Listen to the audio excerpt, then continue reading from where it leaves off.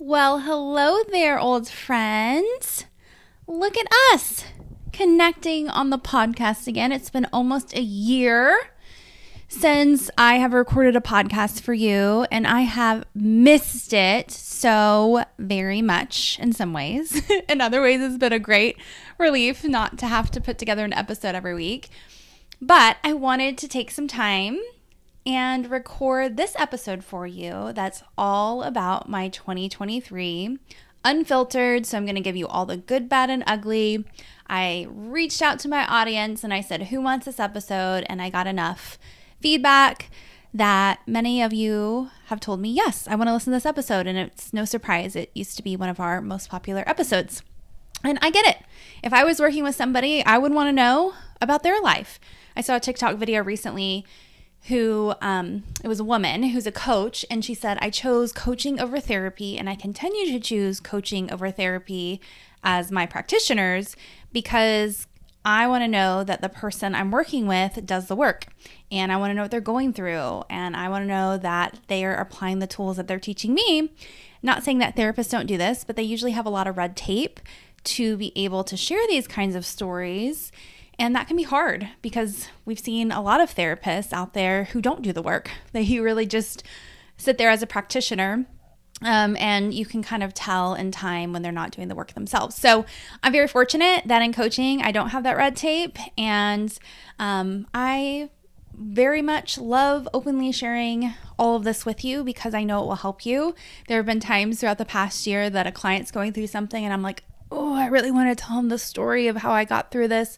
But for whatever reason, the timing just wasn't right to share it at that moment. So I'm excited to share all of this with you. Yay! All right, so this episode is unfiltered, as I said. It's unedited. You're going to hear awkward noises, like I just got a new desk chair and I'm trying to figure this thing out.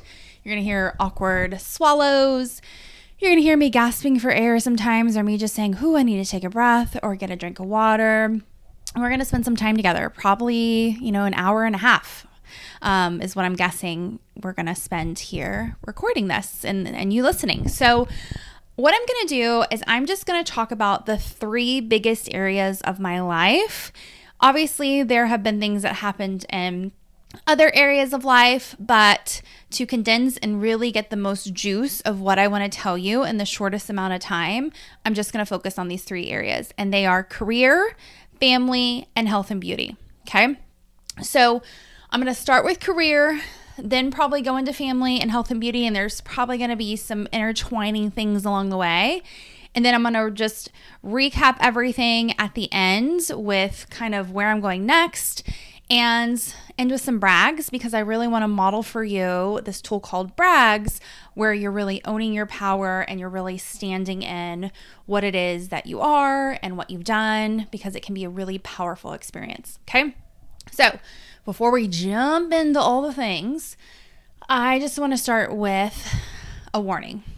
I have a lot of privilege in my life. As you can tell, I'm a white girl. I'm cis. What else am I? Heterosexual. I got a lot of things going for me. Let's just say that. So I got a lot of privilege in that. And so there are things I'm going to talk about in my life that show that privilege, right? Like you're going to hear one of the hardest things I went through this past year was my interior designers not being what I wanted them to be. Like former Lindsay probably would have been like, ugh, barf, right? But I share that with you because if you're not in that season of life, hopefully it will inspire you that one day maybe that is one of your hardest problems is that, you didn't get the interior design project that you wanted or result that you wanted, right? So I just want you to know I've obviously gone through hard seasons in my life. Obviously, I've still always had privilege along the way. And if anything triggers you, just catch it in yourself and use it as a learning lesson of what is coming up for me that is triggering this. And hopefully you have the support and the tools to be able to dig into whatever that trigger is so that you can kind of overcome the things that you need to. And I need to be mindful of where my mic is. I need to keep it right next to my mouth. So, okay, here we go. I'm kind of out of sorts with this. I'm out of practice, as you can tell.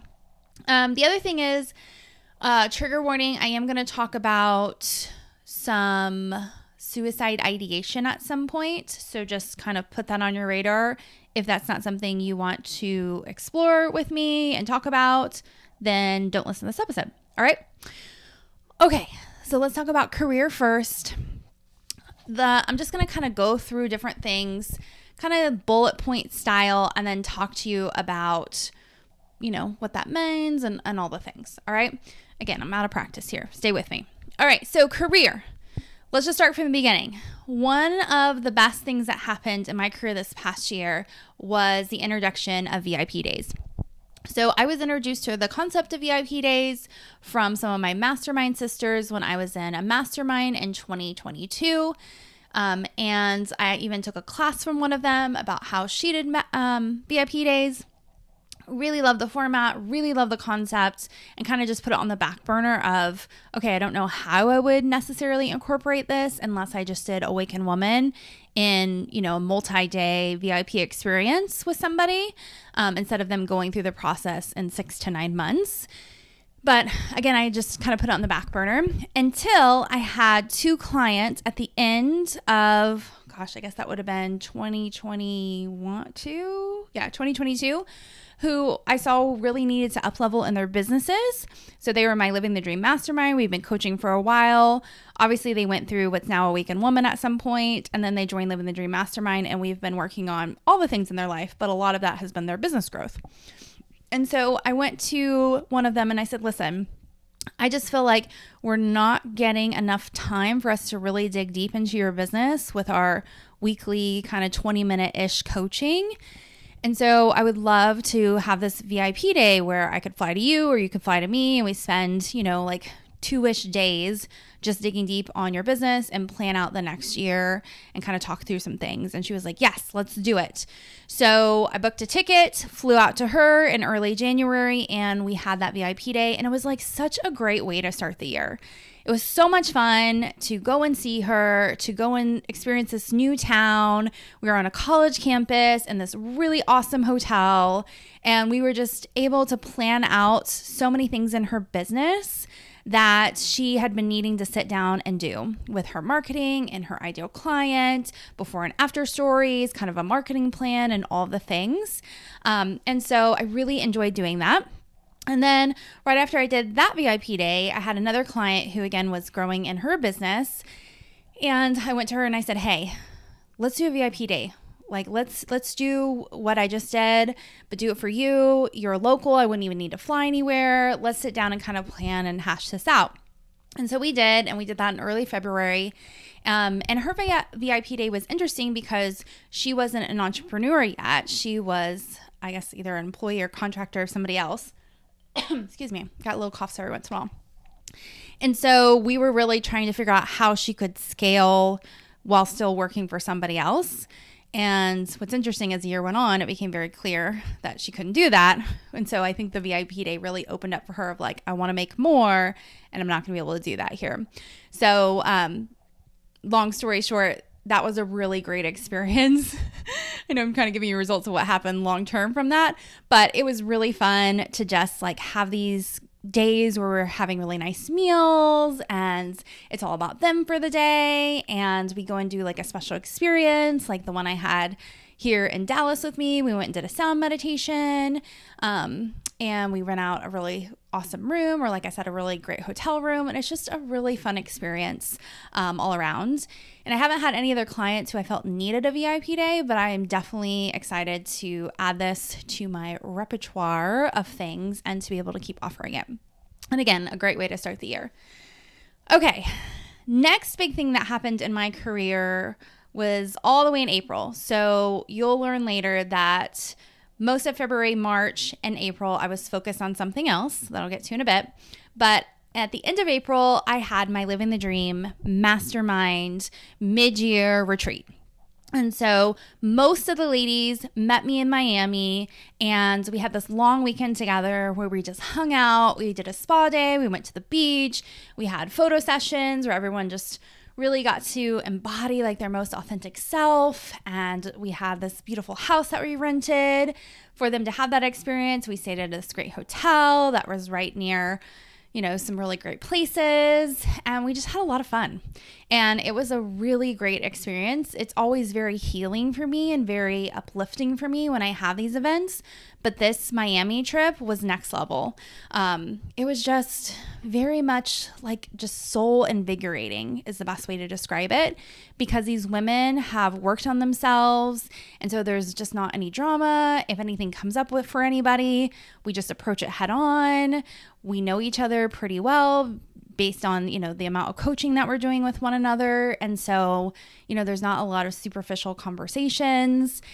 And it's just really fun. Like, I love it. I'm obsessed with our trips. And so it was just a really great experience, and I loved every second of it. And while we were there, I got photos taken too, which was really great. Every time I do a photo session, I feel like it up-levels me in some way. And it was a session that I feel like I was like, yeah, I feel like I'm really coming into myself after a few years of like going really blonde and kind of having more of what I call this Barbie look, and then going into this really dark era that I look back now and I'm like, whew, that was definitely not me either. I feel like now when I see these pictures of myself, I'm like, yes. And I'll tell you how I got to that here in a bit. Okay, so then we fast forward to May. In May, the big thing that happened in my career was I took the PCC exam with the ICF. So PCC stands for Professional Certified Coach, and ICF stands for International Coaching Federation. So the coaching industry is not regulated in any means, which I think is a huge problem, but that's a story for another day. But the ICF is one of the, I think it's actually not one of, I think it is the biggest regulating field, I guess, or company that does regulate coaching. So many people look to the ICF to say, okay, who are actually like the qualified coaches out there? And I, back in the day, almost 10 years ago, was trained in ICF, trainings and an ICF program. And then from there, I just didn't really do much to follow up with it. I kind of thought like what I did was enough, and I just didn't want to take what at that time was called the ACC, which is the lowest level exam. I was just kind of like, I'm like ready to move on and like, do other things. So I blew that off, as I said, for a while, but I came back to it and for two reasons. So it's kind of the same reason, but in different ways. So I had some really, what do I want to say here? I had some really not great experiences with two coaches in 2022, to a point where I wish I could have turned to some sort of regulatory board and reported them. And then on the flip of that, I had a client who was upset with me and felt like she didn't get the results that she wanted, and she ended up suing me. Now, she lost that case, but she was trying, any way possible to kind of get her money. She did multiple steps to the point of suing me, and again, lost that. But I realized in that whole experience that I wanted my clients to have somewhere to go if they felt that I didn't give them the results that they wanted, or I didn't show up in the way that I needed to show up. And I also wanted to work with coaches who were under that same guidance, right, or regulatory board. And so that's what led me back to the ICF. And it became very clear when I started looking into ICF stuff that I had everything I need to take the exam. I had the coaching hours. I had already even been, what do they call, like listened to by coaches, because you have to have a certain number of coaching hours that are listened to by what's called like mentor coaches to approve that your coaching is following the ICF standard. You have to have a certain number of training hours. That was like 100 and something or something like that. I had to have a certain number of coaching hours. So I had all of those things. And so I was like, oh my gosh, this is amazing. Like I can go take the PCC tomorrow. And so I basically did that. I got the ICF to approve me to go take the exam. And when I got back from Miami, I actually think I might have had COVID, but I showed up at the testing center, took the 4-hour exam. Yes, that's right, 4 hours. And I answered question after question after question that in essence was asking about if XYZ client has XYZ problem, how would you coach it? And you have 4 different answers A, B, C, and D for you to figure out what would be the best way to coach this. So it's really hard stuff. And most people spend many months, if not years, prepping for that kind of exam. And I just kind of walked in and took it thinking, I'm not going to prep for this because I really don't want to spend the time here. If I don't pass it, then I'll see what I need to prep for, right? So went in, took the exam, passed with flying colors. In fact, more than passed for sure. And kind of walked out like, damn, I feel like a badass. Like I just passed the PCC exam with like no preparation. Like that's how skilled I am at this level, right? So walked out of there feeling really good. June rolls around then, and a lot starts to happen in the business. Now that I'm associated with the ICF, I go to my first ICF meeting that's here locally, and it was at this country club that just so happened to be right across the street from an apartment I had in my 20s that was just like this major shithole apartment. It was like the worst apartment I had. And so I'm rolling up knowing I'm going to this country club because I used to see it every day at that apartment, thinking like one day, right? So I'm rolling up, walk into the ICF meeting, a little nervous of like, okay, what am I walking into? And was met with so much respect and awe from the people that were there because I was probably one of the youngest, if not youngest people there by a long shot. And they were all like so impressed with me and what I had to say, and that I was PCC, and I was talking about like how I was going to start studying for my MCC, which is like the highest level of coaching.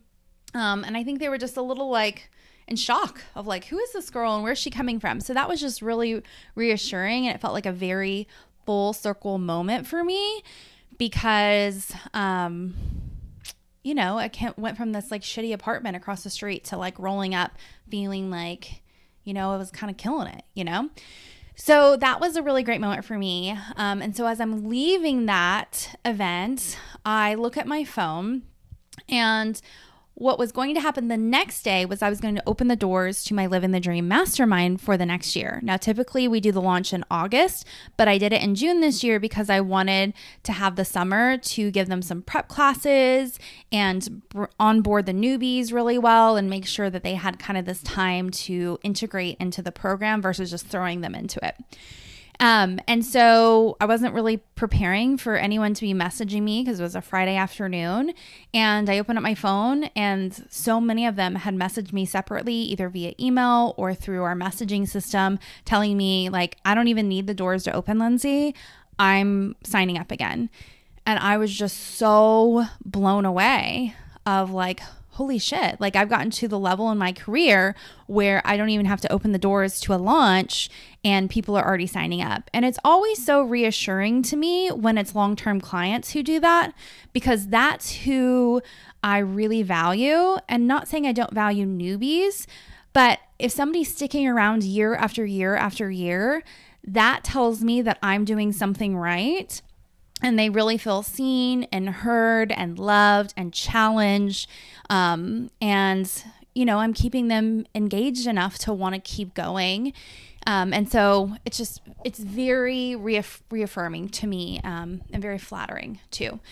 So that was just a really great moment for me. And so realizing in this time too of, you know, I only sent out a few invitations to the Living the Dream Mastermind because I knew what kind of person needed to be in that group based on income and the focus of the group. And so I went to my then assistant, Rachel, and I said, Rachel, I don't know what to do with some of these people who aren't a good fit for LTD anymore, but I really miss them and I miss working with them. And I would love to give them an opportunity for us to work together again. I just don't know what it is. And somehow she put some sort of seed in my ear. I don't remember how it all went down, but long story short, it turned into what's now called Awaken Woman Grads. And so basically someone goes through Awaken Woman initially, which is my signature coaching process. And then once they graduate from there, they can go into Awaken Woman Grads where we're getting ongoing coaching in there. So we're using the tools of Awaken Woman over and over and over again based on whatever they're going through in their life, be it relationships or career or health, et cetera, right? And so they're just integrating the work more and more and more. And they're getting to connect with other like-minded people who have done that work. And two, we get to grow our relationship. I get to know them more so I can coach them more effectively and deeper as time goes on.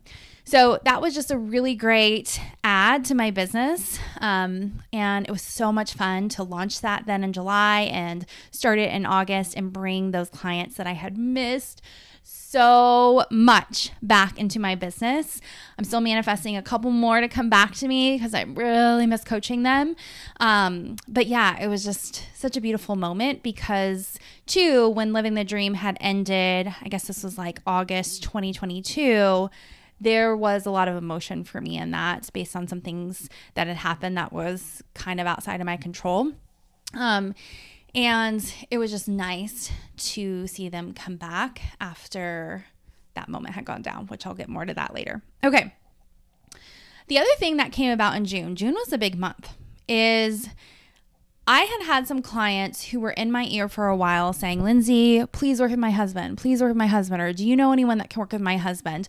What kind of program out there what kind of program is there out there? There we go. That is similar to Awaken Woman, but for a man, because I really want my husband to do this work. And I couldn't find anybody who was similar. And I kept blowing it off saying, oh, I don't want to work with men. I don't want to do it. I don't want to do it. And then finally, it was around the June, July timeframe. One day I just had this moment of, what are you doing, Lindsay? Like, create Awakened Man. Like, this could be so easy for you to create this. Step into your power here. Get over whatever you need to get over to really coach men. Because these men that you know of that are husbands of these clients that you adore are amazing guys. You're not going to be out there coaching the narcissists of the world. You're going to be coaching them. Like, how much fun is that going to be? And how much fun is it going to be for your clients to get that kind of support from their partners because they did this work? And so I kind of got over myself and had to come to Jesus talk of, okay, we're doing Awakened Man and we're making this happen, right? So that was something that I kind of opened my eyes to, and I've been doing the work behind the scenes to really get over whatever else I need to get over to love men as much as I love women, which I know sounds very homosexual, but I've always been a girl's girl. I've been a heterosexual woman, but very much a girl's girl of like girl power, right? And I don't want to be like that, because if I'm going to go in and coach men, then I need to be, human power, right?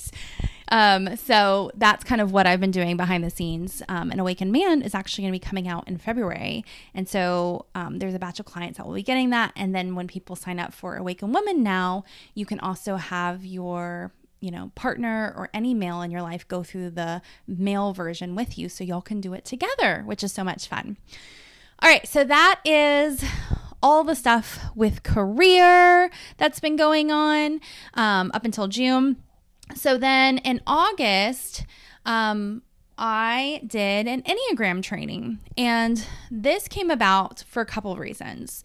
The first was after I got my PCC, you have to have a certain number of, in essence, continuing ed credits to be able to renew your PCC. So obviously I wasn't going to have to renew for like a couple years, but I'm one of those people that like, if you tell me to do something, I'm probably going to do it right away, which I know is very anti-ADHD of me. Because if you've followed me a while, you know I have ADHD, but I don't like waiting to the last minute on stuff. Like, that's just not my jam. I like doing things like right away. So I was like, okay, I want to just get these hours over with so then I know that they're done. And I also, and I'll talk more about this later, knew that I wanted to start preparing for the highest level of certification called the MCC, or Master Certified Coach. And I needed more training hours for that. So it kind of had a dual purpose, right, of me getting more hours for that and then having the hours for my PCC. The other thing that I want to do and why I chose Enneagram is I had been using Enneagram for a while in my business, but I started to see just some of the gaps in my knowledge with it. And I had a lot of clients who had been coaching for a while coming to me saying, Lindsay, I don't feel like I'm the type that I thought I was. Like, it's saying I'm a 4, but that just isn't feeling right anymore. And we weren't able to really like put our finger on what their core type was.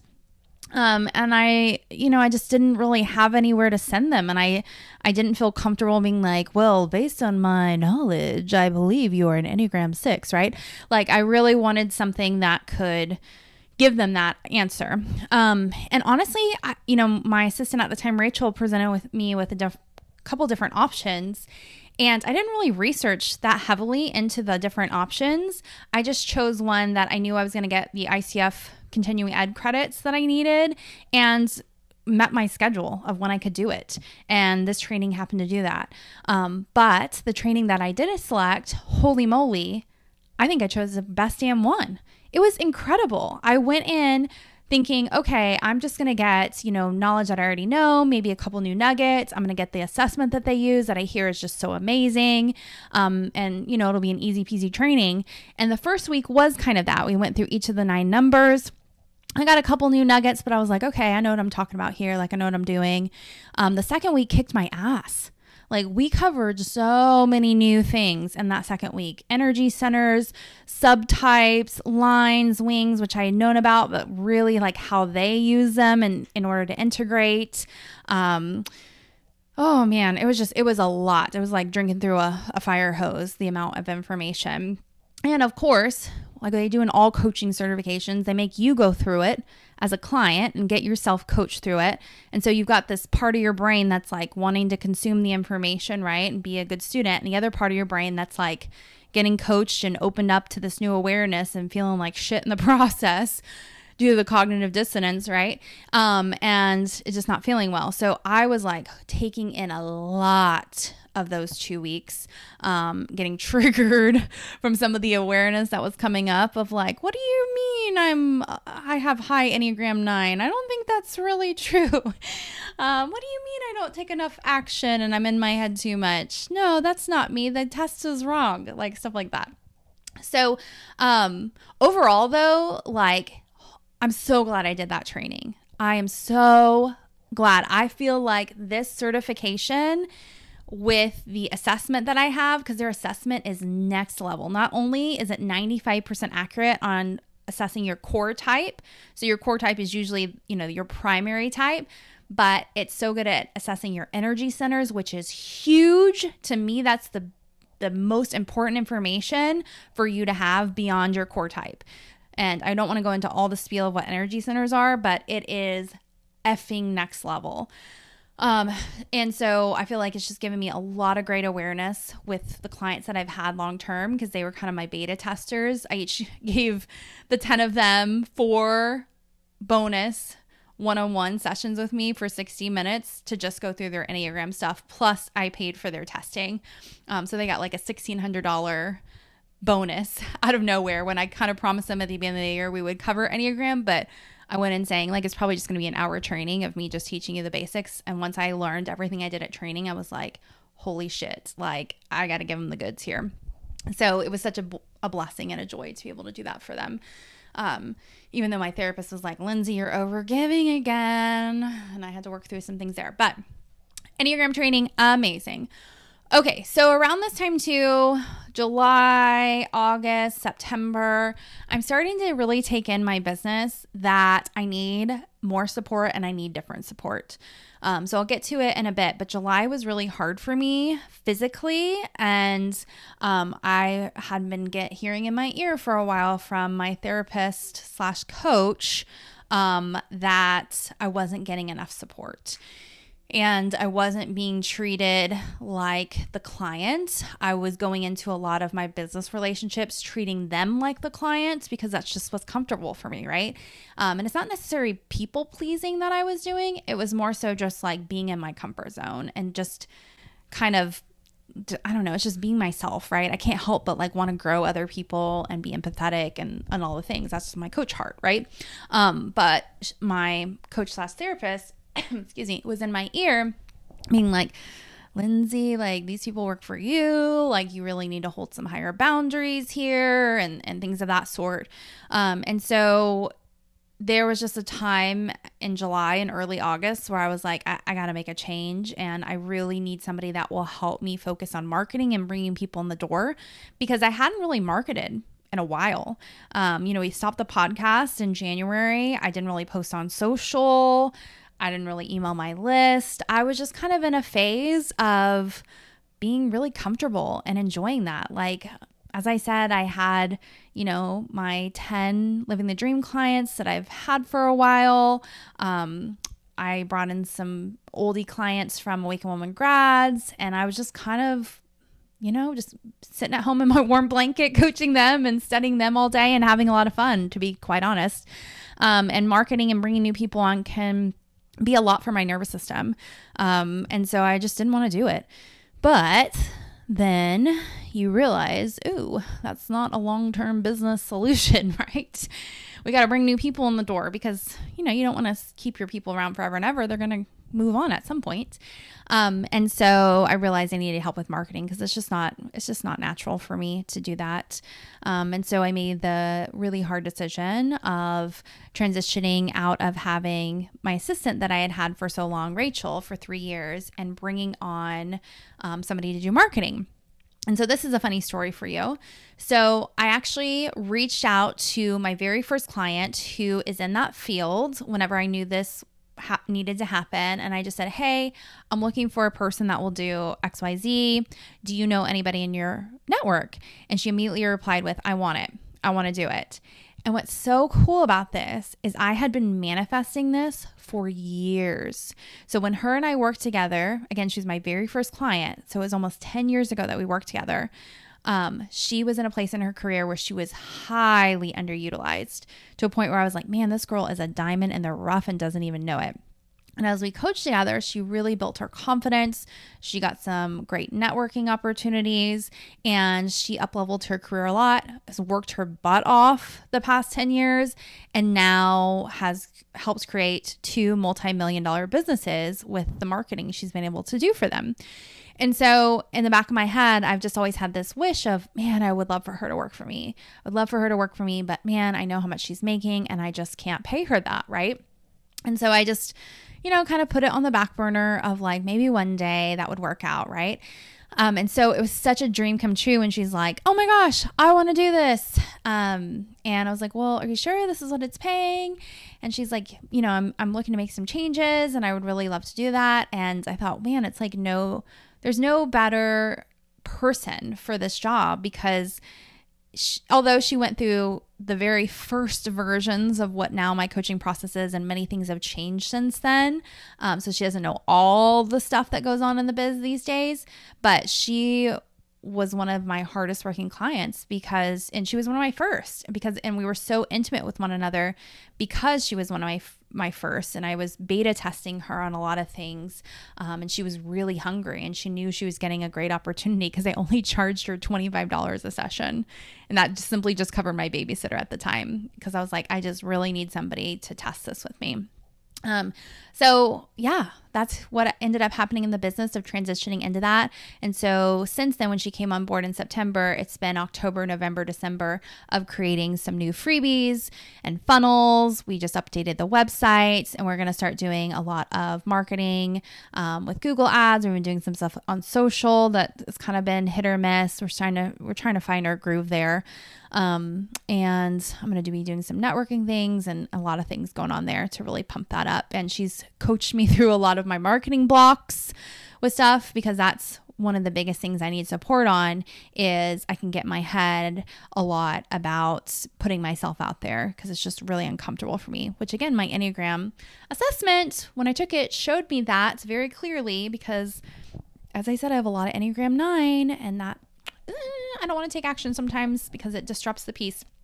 But she's been really great at working me through that, which has been awesome.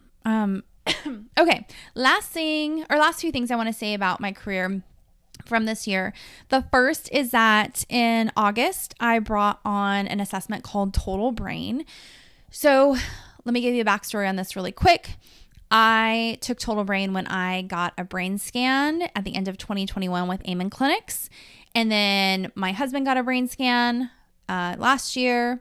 And so he went through and took Total Brain. And then my daughter went through it this year and took Total Brain. And what I found is that whatever your assessment results were on Total Brain, it was kind of foreshadowing what your brain scan was going to show you. And so there was a while that I was really caught on this thought of, oh, I want to give my clients brain scans. How can I make that happen? Like, how can I integrate this into my business in some way? And I was like, well, Lindsay, you're not a doctor. You're not a psychiatrist. Like, you can't bring this in, right? Until I thought, what about Total Brain? Like, Total Brain, again, foreshadows what's to come. And so it'll give you a really quick and easy way to show your clients and to show me as a practitioner of, here's somebody that needs more help and needs to go get a brain scan potentially. And here's somebody that just needs some other things to clean up. And so I was able to bring that on into my business. Only practitioners can bring it on. It's kind of a big deal to get access to it. It's kind of pricey, to be honest with you. And the onboarding process was not enjoyable by any means. They had basically no onboarding process. So I was teaching myself how to use this assessment by reading pages and pages of scientific notes and kind of putting things together on my own. And it was hell, to be quite honest with you, because I was like, I'm paying all this money. I don't even get onboarding. The Enneagram training was so much more than I thought. I have these new clients now that I'm, bringing back in with Awaken Woman grads and such. And it was just a lot of stress on my body at that time.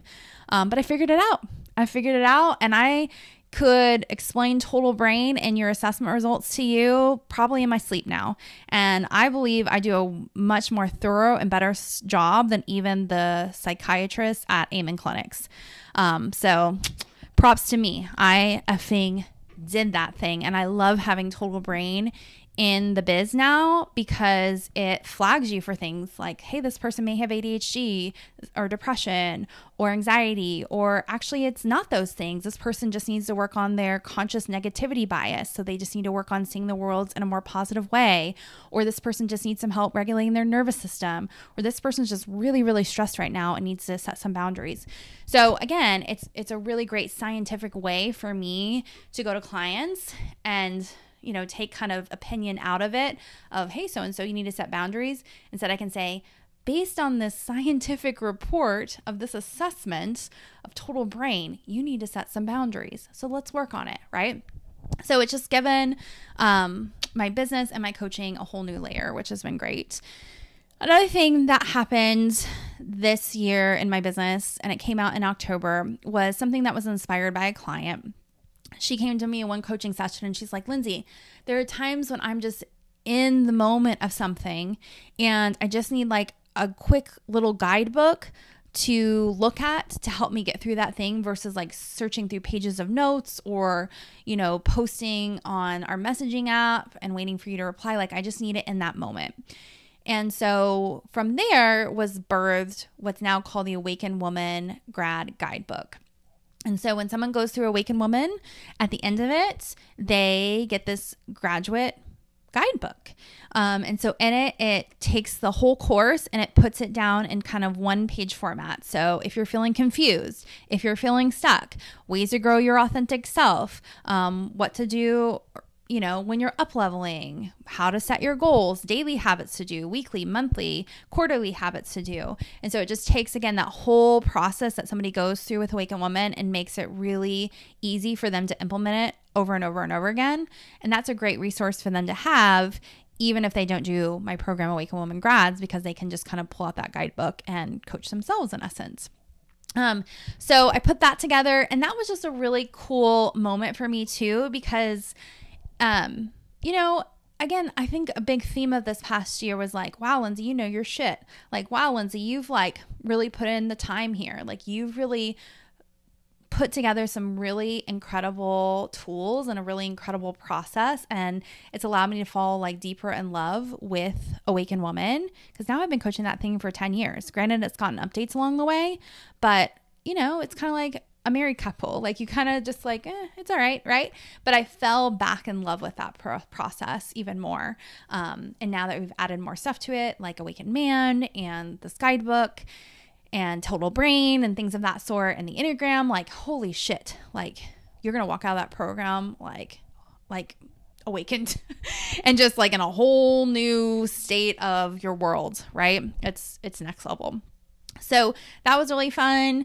The last thing I just want to say about my career, and then we'll talk about family and health and beauty, which I promise aren't as long, is just, I was really looking at what I want to do next in my career. And although I'm so in love with Awakened Woman and I love the results it creates for people and stuff, I just feel like I needed something new. And I really wanted something that, to be completely honest with you, that I didn't have to do a ton of marketing for to get an ROI on. Because as I said, I don't really love marketing, right?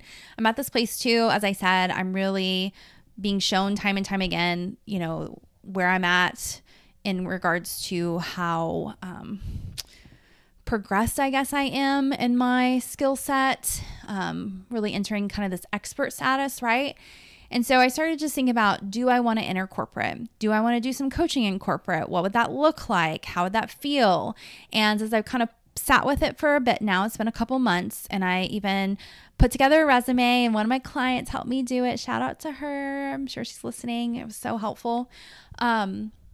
I've really gotten to a place of like, I'm ready to go to corporate, baby. Like, I'm ready to do some corporate partnerships, be it, I come in as a consultant, maybe I even come on as an employee, and really start to shake up some things in corporate and to just kind of be that corporate rock star again. And one of the reasons why I had this aha with this was around my birthday. So in August, I had this idea of, I'm going to write my life story, but I'm going to write it from a very high level view of somebody who's extremely healed. And so it's very basic, like Lindsay Elizabeth was born on August 20th, 1984, blah, blah, blah, her parents, blah, blah, blah, right? So as I'm writing the story of my life, I get to the point where I'm in my early career years, and I'm just kind of reflecting on, as I'm writing this, like, certain seasons when you're like, damn, I love that season of my life. Like, man, that was awesome, right? And so I'm seeing this pattern of when I'm starting to say that to myself of, it was this season and this season and this season. So I look at those seasons and I think, what are the commonalities among those seasons? And I realize the biggest thing is, it's when I'm working a lot. It's when I have a day job and then I have a side job. And I just feel so powerful. I feel so like, I wrote down all the words, but like beautiful even. I feel smart. I feel useful. I just feel like the best of me in those seasons of my life. And I haven't had those seasons in a really long time. And I think that's taken a part of me. And I've lost some of myself in that because I really wanted to focus on my kids and my health at one point, right? And so as I'm taking that in, I was like, I'm going back to corporate, baby. And I know for a lot of people, they don't like corporate. They think it's kind of a step back after having your business. But I had really great experiences in corporate. I really loved corporate. And granted, I didn't get to spend a ton of time there, so I'm not bitter and resentful toward corporate. But yeah, I thrived in corporate. And I really think if you find the right positions and the right companies, and especially having the right boss or bosses, it is so much fun. So that's kind of where I'm at with that, is I'm starting to apply for jobs. And what's been really cool with that is I've been looking at these jobs before I apply, go in and I customize my resume for that job based on what my recruiter client gave me as feedback, which is so helpful. And at first I'll be like, I don't know, this might be kind of a stretch job.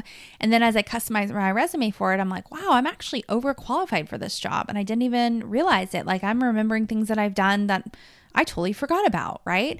Or I'm looking at things in a different light of like, oh yeah, I am a great teacher. I've recorded over 600 videos and over 200 podcasts and written over 1,000 emails, like I've done some shit here, right? So it's just been really fun to kind of get back in that corporate environment, because what I do love about corporate too is you're measured on so many things and you're given a lot of feedback normally. And it's feedback that's outside yourself. Like when you're an entrepreneur, right? Sometimes you feel like you're kind of making stuff up, right? Even though you've got clients that give you feedback and stuff like that, but you feel like you're kind of like fluffing yourself up versus having this team around you of peers and superiors to you that are really, helping you grow. And I don't know, just kind of that team environment, I guess, too, is what I miss. So I'm super excited about adding this to my business.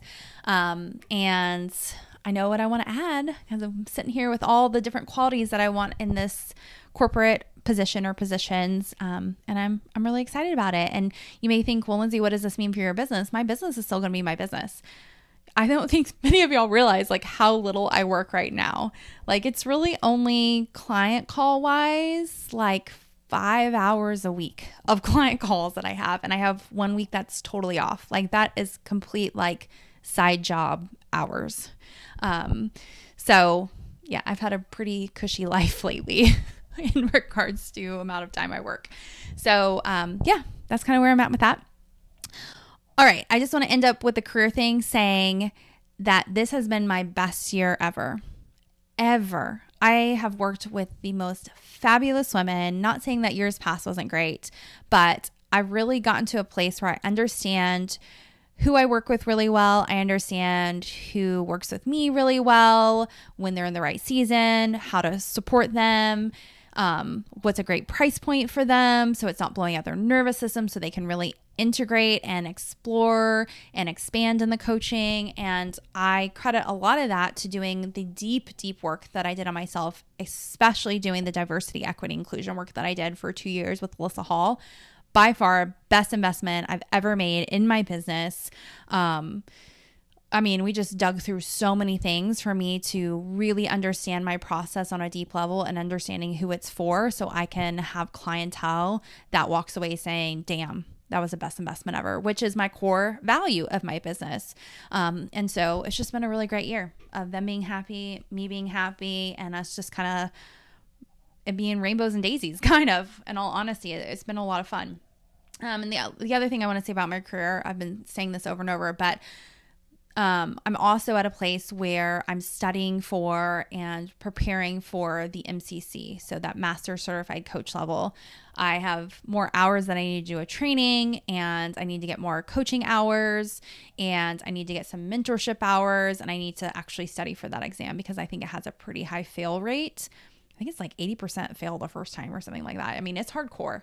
And so I can't just go in there on a whim and be like, oh, let me take this exam today. Like I'm going to have to study my ass off. And so that's what I'm going to be preparing for the next 2 years, and probably we'll be adding on another certification too. We'll kind of see what happens in regards to the corporate situation because they may want to send me to like Hogan training or something like that.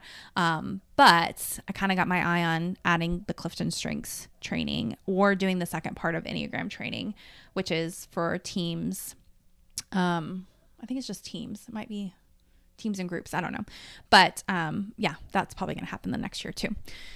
Okay, that's career. You still with me? Whew, let's take a breather for a minute, okay? All right. I took a breather for a minute. I stopped the recording, got some water, shook it out. Maybe you need to take a break and come back to this because I forget what research it is, but after like 45 minutes-ish, our brain starts to tune out a little bit, okay? I'm going to keep going on this episode because I want to put it all together, but if you need a break, take it. All right. I'm going to talk about 2 more sections and then we're going to wrap this thing up. The next section that I want to talk about is family. And I just want to touch on a couple things here with my kids and some fun things that we did as a family and then my marriage. So first thing is one of the hardest things about 2022 was that my kids were getting sick a lot, especially my son. My son even spent some time in the hospital. We had this emergency situation where one night we wake up and he's kind of gasping for air. We didn't really know what it was. Turns out that he was having an asthmatic attack. And because my husband and I don't have asthma, we didn't even know what it was, right? So we take him to urgent care and they get him on oxygen right away. And we're kind of taken via the kids' ambulance downtown to the kids' hospital, and we were in the PICU, and it was not fun. So the thing that was happening was my son was getting sick like every month, and it was the same thing. He would get congestion. That congestion would turn into phlegm. He would throw up. He would get a fever, and it was like this 3-day process. And so what would happen, I'd obviously keep him home from school because we didn't want it to be contagious. We kind of knew what was coming in the process. And that was a lot, like every month to take off those 3 days. And then on top of that, they've got their holidays, they've got their breaks, they've got snow days. And it just felt like every month, we were kind of having to rearrange our schedules because we had an unexpected child at home that was, at that time 4 years old. And so it's not like he can just be on his own throughout the day. And granted, my husband and I have very flexible schedules. We were able to make it work, but it was just unnecessary stress. And especially because it was the same thing over and over again. And I really wasn't getting the support I felt like I needed because I'm not a medical professional. Like, I don't know what the hell this is, right? And it wasn't until my son's preschool teacher just kept putting in my ear of like, I think this is allergies. I think this is allergies. I think his immune system gets run down because of allergies too. And so I finally went to my pediatrician very early in January of this year, 2023, and said, listen, I need some help here. I need you to refer me to an allergist, and kind of took back the reins of my son's health and just said, give me a referral. I want to check this out. Best decision ever. Went to the allergist, got him allergy tested. That poor boy is allergic to so many types of grass and trees, and so many, molds and dust and all the things. And so we were able to start to do a protocol for him so that he doesn't have allergies as much. And that has opened up so many doors for all of us. He barely ever got sick this year. He doesn't have any of those asthmatic attacks. Every once in a while, we might do a breathing treatment here and there, but it's very rare. And he's just been able to go and be his cute little 5-year-old self and kind of thrive in the world. And that's been amazing. So of course, in that process too, got my daughter tested, and she had just as many allergies, which was kind of shocking given that it didn't seem to be that much of an issue. And in that process too, we realized her adenoids were still around and swollen. She had a deviated septum. She had a severe tongue tie. And so that poor baby was just not breathing. And so it made sense with a lot of the athletic stuff she would do. You would just see her just gasping for air. And we opened the doors to obviously treating her allergies. She does these allergy drops now and takes her Claritin and such. And we're looking at potentially having to have a surgery with adenoids and or septum. And she did some myofunctional therapy for her tongue and got a tongue tie release.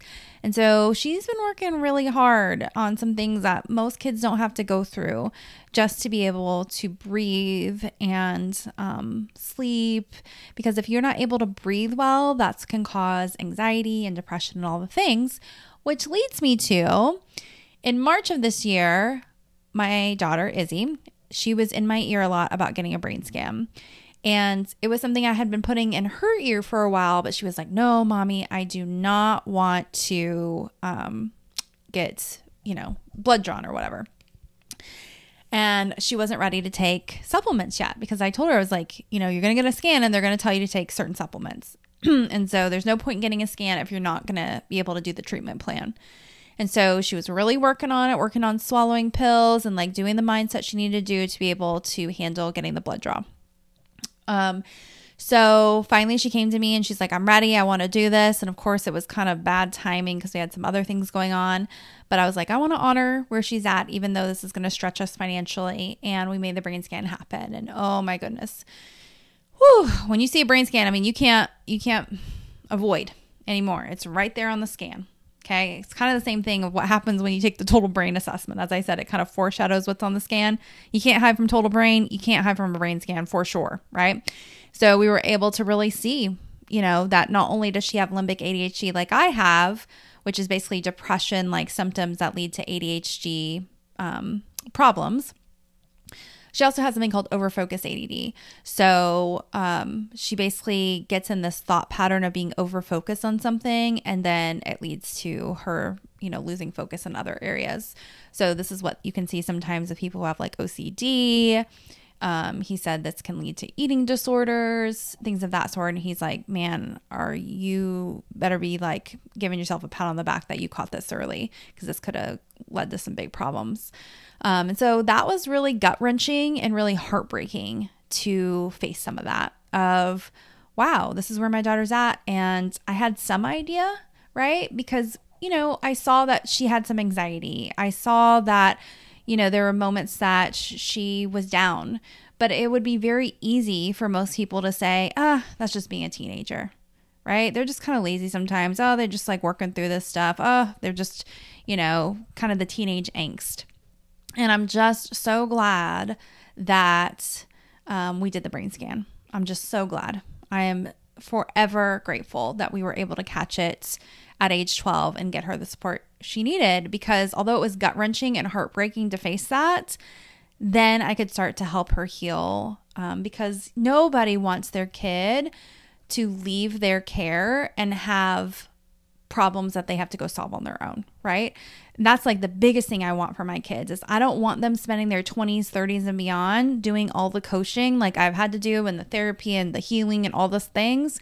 I want them to get what they need as children so that when they leave this little nest of mine, yeah, they're going to keep growing and needing support in different ways, but they don't feel overwhelmed by it. They can just go out and live their life and thrive. And so we had to face some of that, which included facing just the amount of trauma she really goes through at her dad's house, and how hard that is, and me having to kind of put a sock in my mouth with some of that to kind of keep the peace. And this is where my Enneagram 9 stuff comes up again. And really having to face of like, okay, I'm gonna have to have some hard conversations here. I'm gonna have to face some stuff with him. And it was not pleasant and it was not enjoyable, but I'm so glad we did that. And what opened up, and I think one of the best things that happened for her and for us beyond her getting those, diagnosis, because that can just be really affirming, right? And getting the supplements and the treatment plan of, different biological things for her to do, was them introducing her to her therapist. And we started with her in May, and she is amazing. And I am so picky when it comes to healers and people in professional development or personal development, whatever you're going to call it. And she is incredible. She was with the VA for 20 years. She's like semi-retired now. It just so happened to be that her son goes to the school that my daughter goes to, but yet they're not very Christian like we are. And she just has a couple clients that she meets with every week. And so she's able to go really in depth with Izzy. She's available to talk to her between calls. She has this just huge amount of knowledge. She's been teaching me so many things while she's been teaching Izzy. And I'm just so grateful for that relationship, because Izzy getting the treatment that she needs has given me the space for me to now take on more of my career, because for a long time, Izzy really just had me in a lot of ways. Yeah, her dad comes in and out. Her dad does some things financially. It's not like he's this deadbeat dad, but the bulk of the weight was on me. I would say like 95% of the weight. And I knew there were some things she needed to heal. And I just wasn't the right person to heal that for her, for many reasons. A, I'm her mom, and B, she really needed a therapist, not a coach. She needed someone to really go deep into some of the trauma of that. And so she's been able to do that. And I'm so grateful. I can't even begin to tell you the amount of gratitude I have toward my daughter's therapist. She's amazing. Okay, the other thing I want to talk about with family is we moved. So if you've heard things in the past, we were building this home for over a year. It took forever. It's not like we live in this huge home either. It's just the builder was really that shitty and really that systematized and lacked any sort of quality control processes. And it was hell. And the only reason we stuck with it is because we really wanted the location of this home, because it's right near our kids' school so that they can walk back and forth, which, opens up a lot for us, especially for my daughter who has a lot of games, who can easily walk back and forth on her own. So if like I'm not around or my husband's not around, we can just say, hey, just walk home, right? Because again, at a private school, we don't have a bus option. Okay. So got in the house. It was a lot of drama getting into this house, as I said, a lot of stress. And, once we got into the house, it felt like a huge up level. It was just like this clean slate of energy. And I didn't even realize that I needed that kind of up level in my life, because I loved my old home. I'd been there for over 10 years. It was like my single mama little cave. And I really didn't want to leave that home in a lot of ways. I really, really love that home. And so it was hard for me to step into this new home, and to a point where I was kind of almost creating fights with my husband at times and being like, I'm just going to stay here. You go to the new house. Like, I don't want to leave. And so when I came here, though, it became very clear of, I'm glad to like start this new chapter of my life. And my client had sent me a video as this move was happening of, it's really hard to heal the trauma in the place that the trauma happened. And even though my ex only lived in that home for a few months before everything went down and I discovered his double life and stuff, I was still in that home when I went through that. And so it, there was just like this lingering essence of that energy there. And when I went to the new home, it was like our home. It was a fresh start, being it new. I cleaned the energy even before we got in here, which I know is woo to some of you, but it was great. And it was so great too, because we were able to start fresh in this home with our furniture. We donated almost all of our old furniture, which was really nice stuff. We could have easily sold that stuff, but we have somebody that we know that runs a charity. And so they come into our area and they get furniture from families like us who are doing pretty well. And they take that furniture down into different parts of the area where people are, leaving like domestic violence situations, or, getting apartments after being unhoused for a while, or they're veterans or things of that sort. And so it just felt really abundant. And I just felt so grateful we were at a place where we could do that. Even though there was a part of me that was like, ooh, Lindsay, you could really, take that money and use it in other ways. But what was so beautiful about that is when we went to go sell our home, because we did move into our new home before we sold the old one. So we had some time to kind of clean out and take it slow. We ended up getting what I kind of figured we would get for the furniture in the price of our home. So our asking price plus that extra amount that I thought we were going to get in the furniture had we sold it, which is such a universe moment, right? Of the universe being like, I got you. You pay it for it. I will pay it back to you big time. So such a great moment in that. But I will say, when we went to go sell our old home, and we were seeing the offers coming in, I was so nervous that no one was going to want that home, because I could see the imperfections in it. I knew the bathrooms needed updating. I knew the carpets weren't great. I could see some things that were outdated, right? And things that we just didn't want to invest in. And so I felt really uncomfortable kind of putting that out in the world. And to see the response that we got was just a beautiful thing. And it was really hard for me to let go of that house and say goodbye for the last time. Walking around that house and just realizing, that was the last time I was going to be there, when that had been such a safe haven for me and really a cocoon in a way that it was almost detrimental, because I didn't want to leave. Like, I was just so comfortable in that home that, there were times in my career and such that I was like, I don't really want to go to the networking thing, or I really don't want to put myself out there. I'm just so comfortable here. And it was kind of hard to like rip that away from me. And I felt a lot of guilt too, because I had bought that house and it was only $169,000. And we bought that house when I was 27. And that was a stretch for us at that time. And to then sell the house for over $400K, I just felt gross about it, to be honest. Was like, okay, it's only been 11 years for a house to over double in price. Like, that's just crazy. And I don't know how anybody could ever afford this home, especially in their early parts of their career. Like, that's just unreasonable. But the market is what it is. What am I going to do? Like, not get the ROI on the house? So I just had a lot of mixed feelings about that. And I also felt like that house reflected my soul back to me, because I had designed everything in that home. And when I was leaving that home, I just kept thinking, oh my gosh, I'm going to lose the magic that this home gave me. And as I was processing and crying and crying and crying even more, the message that I got from the universe was, Lindsay, you were the magic. You were the one that put the magic in the walls. You were the one that created such a positive energy in that home that everybody wanted that home. That's you, baby. And for me to really take that in and soak that in, whew, man, it brought me to even more tears, and was just a really, really powerful moment in my growth. to be able to kind of take that in.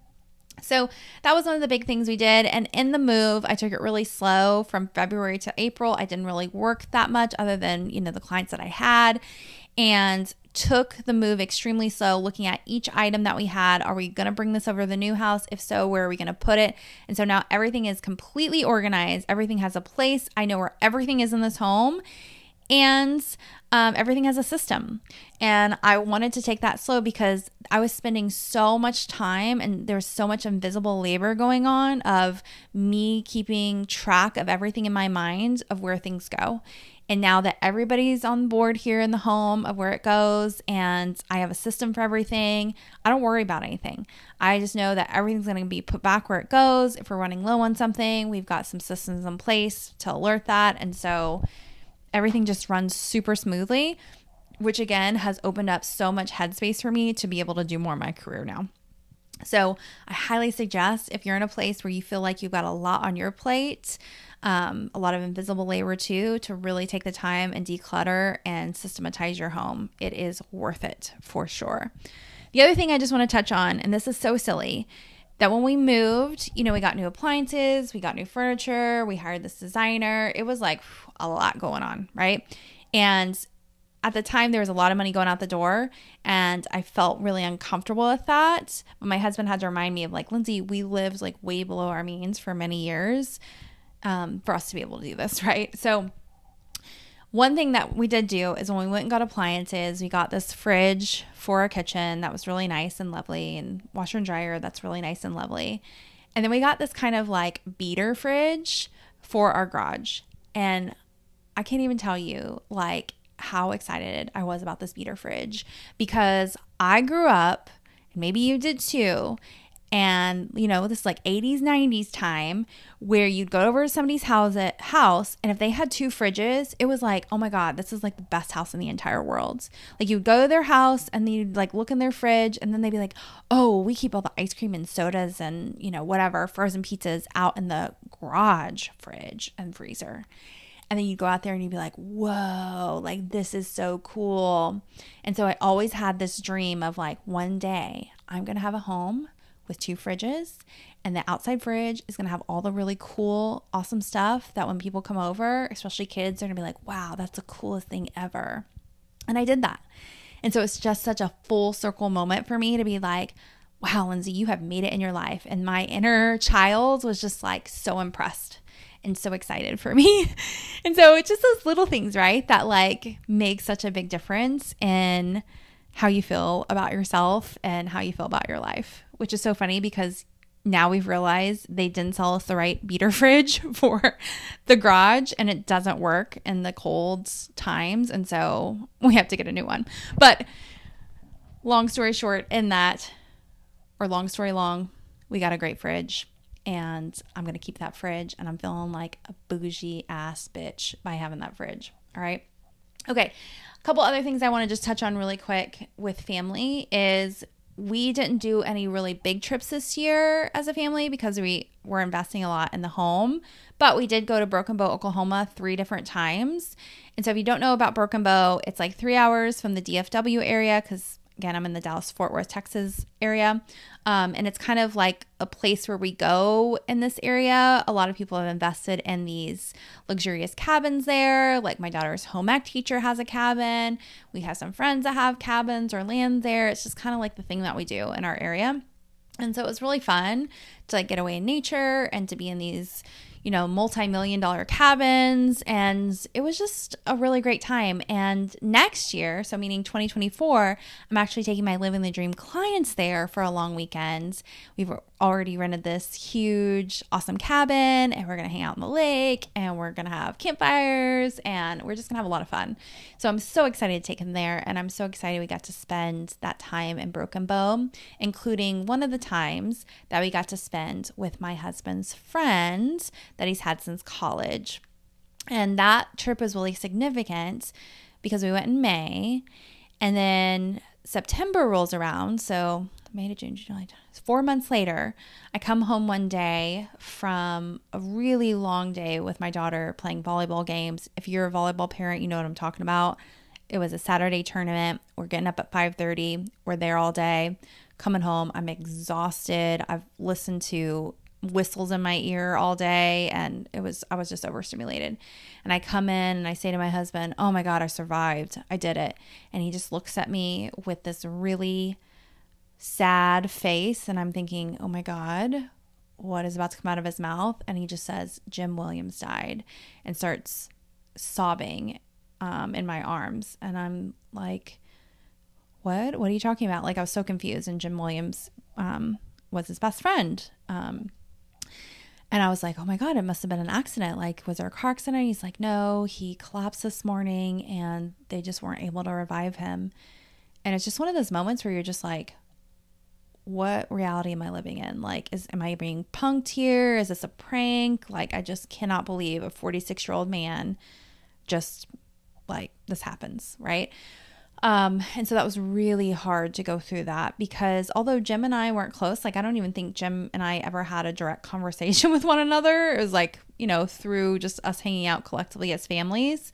He was just a great guy to be around. And Jason, my husband, isn't around a lot of guys because he doesn't really put up with a lot of bullshit. Like, he doesn't like to be around guys who are superficial or one-dimensional. And Jim wasn't that. Jim was really funny. And Jim, I think was probably on the spectrum a little bit.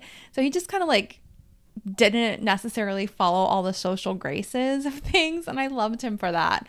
And he was brilliant, which again makes me think he was on the spectrum, because he could just put numbers and data together in like a blink of an eye. And he was just super successful professionally. So Jason and Jim actually work together. They work at the same company. And I just loved seeing my husband around Jim, because it just brought out a side of him that I love, of just being fun and being challenged a little bit. They really did feel like brothers. And so, it was just a really hard time to watch Jason go through that, to process what Jim's wife and children were going through, because honestly, his wife Shannon was like living my worst nightmare. If you follow me for a while, you know that my husband was diagnosed with a blood cancer in 2022.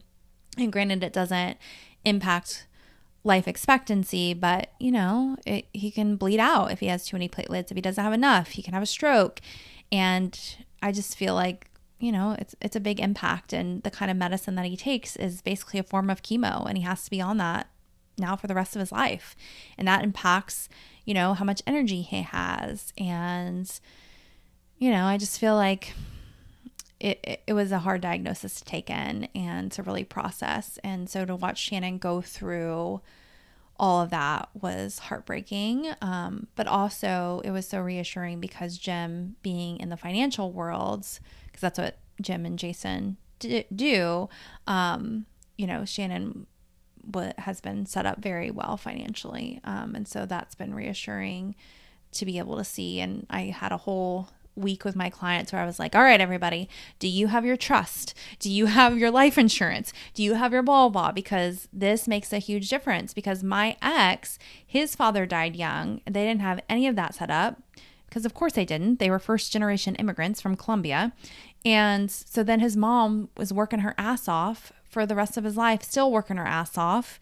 Whereas had they had something set up like life insurance, that could have been a very different life for them. So really hard situation, but also a really beautiful moment to realize, Shannon's going to be okay financially. And also seeing Jason speak at Jim's funeral, and it was in front of a lot of their coworkers, including the CEO of the company, and just really seeing him step into that moment was a really beautiful moment. It's probably one of the top moments I've had in my life, to be quite honest with you. And it really is just still unbelievable that Jim has passed. It's like, I don't know, it's crazy. Okay, last thing I want to say about my personal life is my marriage. Sorry, I was just going through my notes to make sure I talked about everything else. So if you've heard for other years, my marriage has been in a hard spot. I would say like since mid 2019, it was not in a great place. Like, we were just arguing a lot. We didn't feel like we were on the same page with things. I was doing a lot of growth and development, and I felt like he wasn't doing growth and development. And so I worried I was outgrowing the relationship. I was also doing a lot of work with unpacking gender bias, and so I could see the misogyny in my marriage a lot, and I didn't really know how to handle that well, and so I was very angry, and it just wasn't a vibe. Like, we had some moments, but it was hard. And so, on that note too, like, I was getting coached on my marriage for a long time. Like, that was like consuming my mind. It was so hard. So then 2023 rolls around, and as we left 2022, Jason and I got in an argument sometime in November, and I was like, that's it. You're getting a brain scan. Like, I can't deal with this anymore. I need to know, like, what's going on behind the surface for you to be so rigid. Like, I really thought he had OCD. And so I didn't want to be sitting here like trying to challenge him if I'm dealing with a legitimate problem on my hand that's way bigger than what I can handle as a coach and wife, right? So I have him do a brain scan, and we didn't get the results at the very end of December, so I haven't talked about this publicly on the podcast, but he doesn't have OCD, although that's what they put down on paper, because the DSM is just so outdated. But he has this part of his brain that's overactive that causes rigidity, and then he also has this part of his brain that's overactive that causes outward moodiness. So that's what I was dealing with. Was like, why are you so rigid, and why are you taking this out on me? And it would come out of nowhere. Like, this brilliant, logical guy would just go into these moments of what felt like obsession over the smallest of things in my brain. And so that was really reassuring to see, like, this isn't all me. This isn't me making stuff up. This is a legitimate thing. And so Jason got on some supplements. He started working with a therapist to do some cognitive behavioral therapy to analyze his thoughts, which, if you're a client of mine, this is just doing the model basically. And he started to work through some things, and we've had our moments this past year, including a moment in July where he got upset with me because his swim shirt didn't get washed. And I had it with him, and I was like, I'm done. And I started looking at apartments to move out into because I was so pissed, because I'll get to this more in my health in a bit, but this summer, especially July, I did not feel well. In fact, I was like bleeding out. Okay. And again, I'll get into more of that in a minute. So for him to be like pissed that his swim shirt didn't get washed was just, it felt ridiculous. And I was over it. And especially working through all the misogyny I've worked through, I'm like, clean your own damn shirt.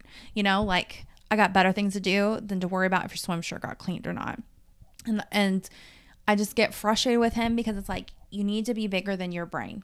Okay. You need to recognize when you get in this rigid pattern, and you need to stop yourself, and you need to use your tools, and you need to do whatever you need to do, meditate, breathe, I don't know, call your therapist, take some extra supplements, I don't know, but I'm not putting up with this, because part of this too, and I'll just go ahead and start talking about my health stuff, is I started using this ring called the Oura Ring, O-U-R-A. It was something a client suggested because I want to start testing my clients on their HRV, because one of the things that we got when we moved is a Sleep Number bed. It starts testing all these things about you, including HRV. And I was like, what's this whole HRV thing? And so I started doing this deep dive, and I was like, oh, this is basically testing how regulated your nervous system is. Like, I want to know that about my clients. And this is before I implemented Total Brain, right? Because Total Brain can test that too. And so I started using the Oura Ring, and I could see how when Jason has these moments, the amount of stress that puts me under. And we all know we are our inner circle, right? Who we surround ourselves with is who we become. And I was tired of it. I was like, I'm not dealing with these moments where you go into dysregulation anymore. I can't do it to myself. I love myself too much to do this. Even though I love you dearly, I cannot put myself through this anymore.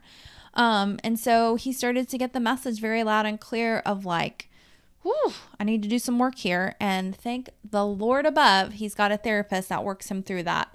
And his therapist too is, works through some things and allowed him to see some things with me, which, I'm not rainbows and daisies and perfect over here either. And so we've been able to work through some things in our relationship and just the way we're communicating and stuff like that. That's been really good. So although we had that really hard moment in late July, what was interesting is in early July, we took a couples trip to Nashville together, and that trip was mid. Like, I'm not a Nashville fan. Sorry for my Nashville people out there, but we had some great moments in it. And one of the moments was so unexpected, and it was just a moment where we were just being with one another, and I just started uncontrollably sobbing, and I just started apologizing to him. I was like, I just had this big aha that I've been such an asshole to you. And I have said things at times like, I don't know if I wanted to get married, and I don't know if I want to be married. And I can only imagine how that's felt for you. And it's probably made you feel like I don't love you and I don't care about you. And I just want to apologize and let you know, like, I love you. And I didn't know how to understand my body at that time when we were getting married, because what my body was telling me was I wanted to marry you, but I didn't want to have a wedding. And so I started to get that really confused in my body. But now that I know my body awareness, which this happens, I got this from doing human design work, by the way. Now that I know that, I want to just like apologize, because I think this has really impacted our marriage. And you should have seen his face. His mouth was like on the floor of like, oh my gosh, like, Lindsay, this is the apology I've needed for so long. And this is like opened the doors for me to feel safe with you. And it was just a huge turning moment in our relationship. And again, it wasn't like something I was planning on talking about. It just came to me in this like divine download. And I was just crying to him, and he was crying to me. And it was a beautiful moment and such a turning point. So to go from that in early July to him being upset about the swim shirt and me being like, fuck it, I'm done, was heartbreaking. And that's what I told him too. I was like, I'm tired of these moments. Like, we have these really great highs, and we're having more highs, and we're more stable now, but I cannot take these moments of you just like obsessing about something. So that's where our marriage is at now. I will say too, I saw a TikTok or something the other day, and it was talking about resentment in your marriage. And I realized I have no resentment in my marriage, not a single bit. And I used to have a ton that when I was working through like things of feminism and misogyny and stuff, because I was coming out of the programming that is, what we were programmed as women to like put others' needs before us, and to, not rock the boat and things of that sort. And so that creates a lot of resentment within our marriages. And so I had to have a lot of really hard conversations in my marriage with Jason of, I don't like that. I don't want to do that. Here's my boundary. Here's what needs to change. Hey, we need to, divide up the labor more. Let's pull out the fair play cards and look at what you need to do and what I need to do, even though he got triggered by a lot of that stuff. And I just faced hard moments with him over and over and over again. And that's what caused a lot of the tension between 2019 and 2022, was me just facing things over and over and over again. Because here's the thing, if I hadn't faced those moments, our relationship would have absolutely been over, or I would have just stayed miserable. And it wasn't like I was miserable because he's like a bad person, right? Like, I love him. I think he's amazing. But we had dynamics in our relationship that needed to change. Because again, there was just misogyny all up in it, and neither one of us wanted it to be there. It just happened to be there. Like, we were just, drank the Kool-Aid in essence that we didn't want to drink of patriarchy, and we needed to unpack that. And I had to be the one to unpack that, because of course he benefited from all that. He benefited from me doing most of the labor around the house. He benefited from me not having pleasure in my life, because he was just walking around kind of oblivious to the whole thing. It was very uncomfortable for him to realize, my wife's not happy. What am I going to do to change that? So I will just say, speak your truth in your marriage, man. Speak your needs. Do the work to unpack that. You can do that in Awaken Woman with me. And if you happen to not do that work when you did Awaken Woman with me, let's work on it in Awaken Woman Grads or something, but it is worth every hard conversation. I will tell you that, because I love where our marriage is at now, to a point where the reason why I'm able to record this episode when I am is because my husband and my son went to go visit his family on their own, because I told him, I was like, I'm not really at a place where I want to go do that right now. I need to focus on my career and focus on things with myself. And that stirred up some things in him. He was triggered by it. But I was like, this is my boundary and this is what I'm doing. And so again, it was a hard conversation. But if I had gone, I would have sat there resentful the whole time and be thinking, oh my gosh, I really want to do some other things. And again, knowing that I can see my stress levels now, I know it's not just a 3-4 day adventure of stress. It's a 10, 15 day adventure of stress to regulate my body out of that experience. And I ain't doing that no more. Like, it's not worth it. Some things are just a no now, and I just have to rock the boat sometimes to be able to make what it is that I want happen. All right. So that's family. I touched a little bit about health and beauty, but let's dive deep into it. But let's take a quick break. I'm going to get a drink of water, and maybe you do too. All right, my love, here we are, last section. I got some water. I took a break. Hopefully you did too. Let's wrap this thing up and talk about health and beauty. And I will say, I think you can get the most growth from what I'm going to talk about in this last section here. So I'm glad you're sticking around, because there are a lot of great takeaways. Okay, so where do I want to start with this? I'm just going to start with, generally speaking, with my mental health was at a pretty good place all year long until November. And I'll kind of talk about in depth in a bit what happened in November. But I had started a very low dose of an antidepressant at the end of last year, because last November, it was similar to what happened this November. And I went to Amen Clinics and my psychiatrist there and said, hey, I think I need to get an antidepressant. And he's like, well, that makes sense given your brain scan, right? You've got an overactive limbic system. And so we started on something low dose, and that was all I needed. And I felt a lot better.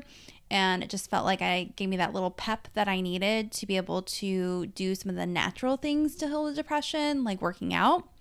And so I started ClassPass in January. So ClassPass is a service where you pay a pretty low amount every month. It ranges from like $30 and up from there. And you get a certain amount of points that you can use to different, mostly like boutique fitness studios, like bar studios, cycling, yoga, things like that. And it was really great because you don't have to get memberships anywhere. If you go out of town or you get sick, like you're not stuck with this membership that you're not using. And so I was able to do all these different workouts, which is awesome too, because you get to diversify your workouts.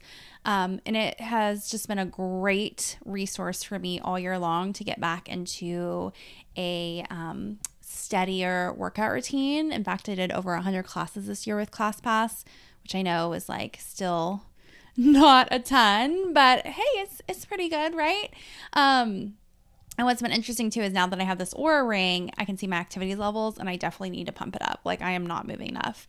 But that has been tricky because although my mental health has been really good and I've been able to work out a lot more and heal some of the depression stuff naturally, starting in July-ish when we were in Nashville, I started to feel really off.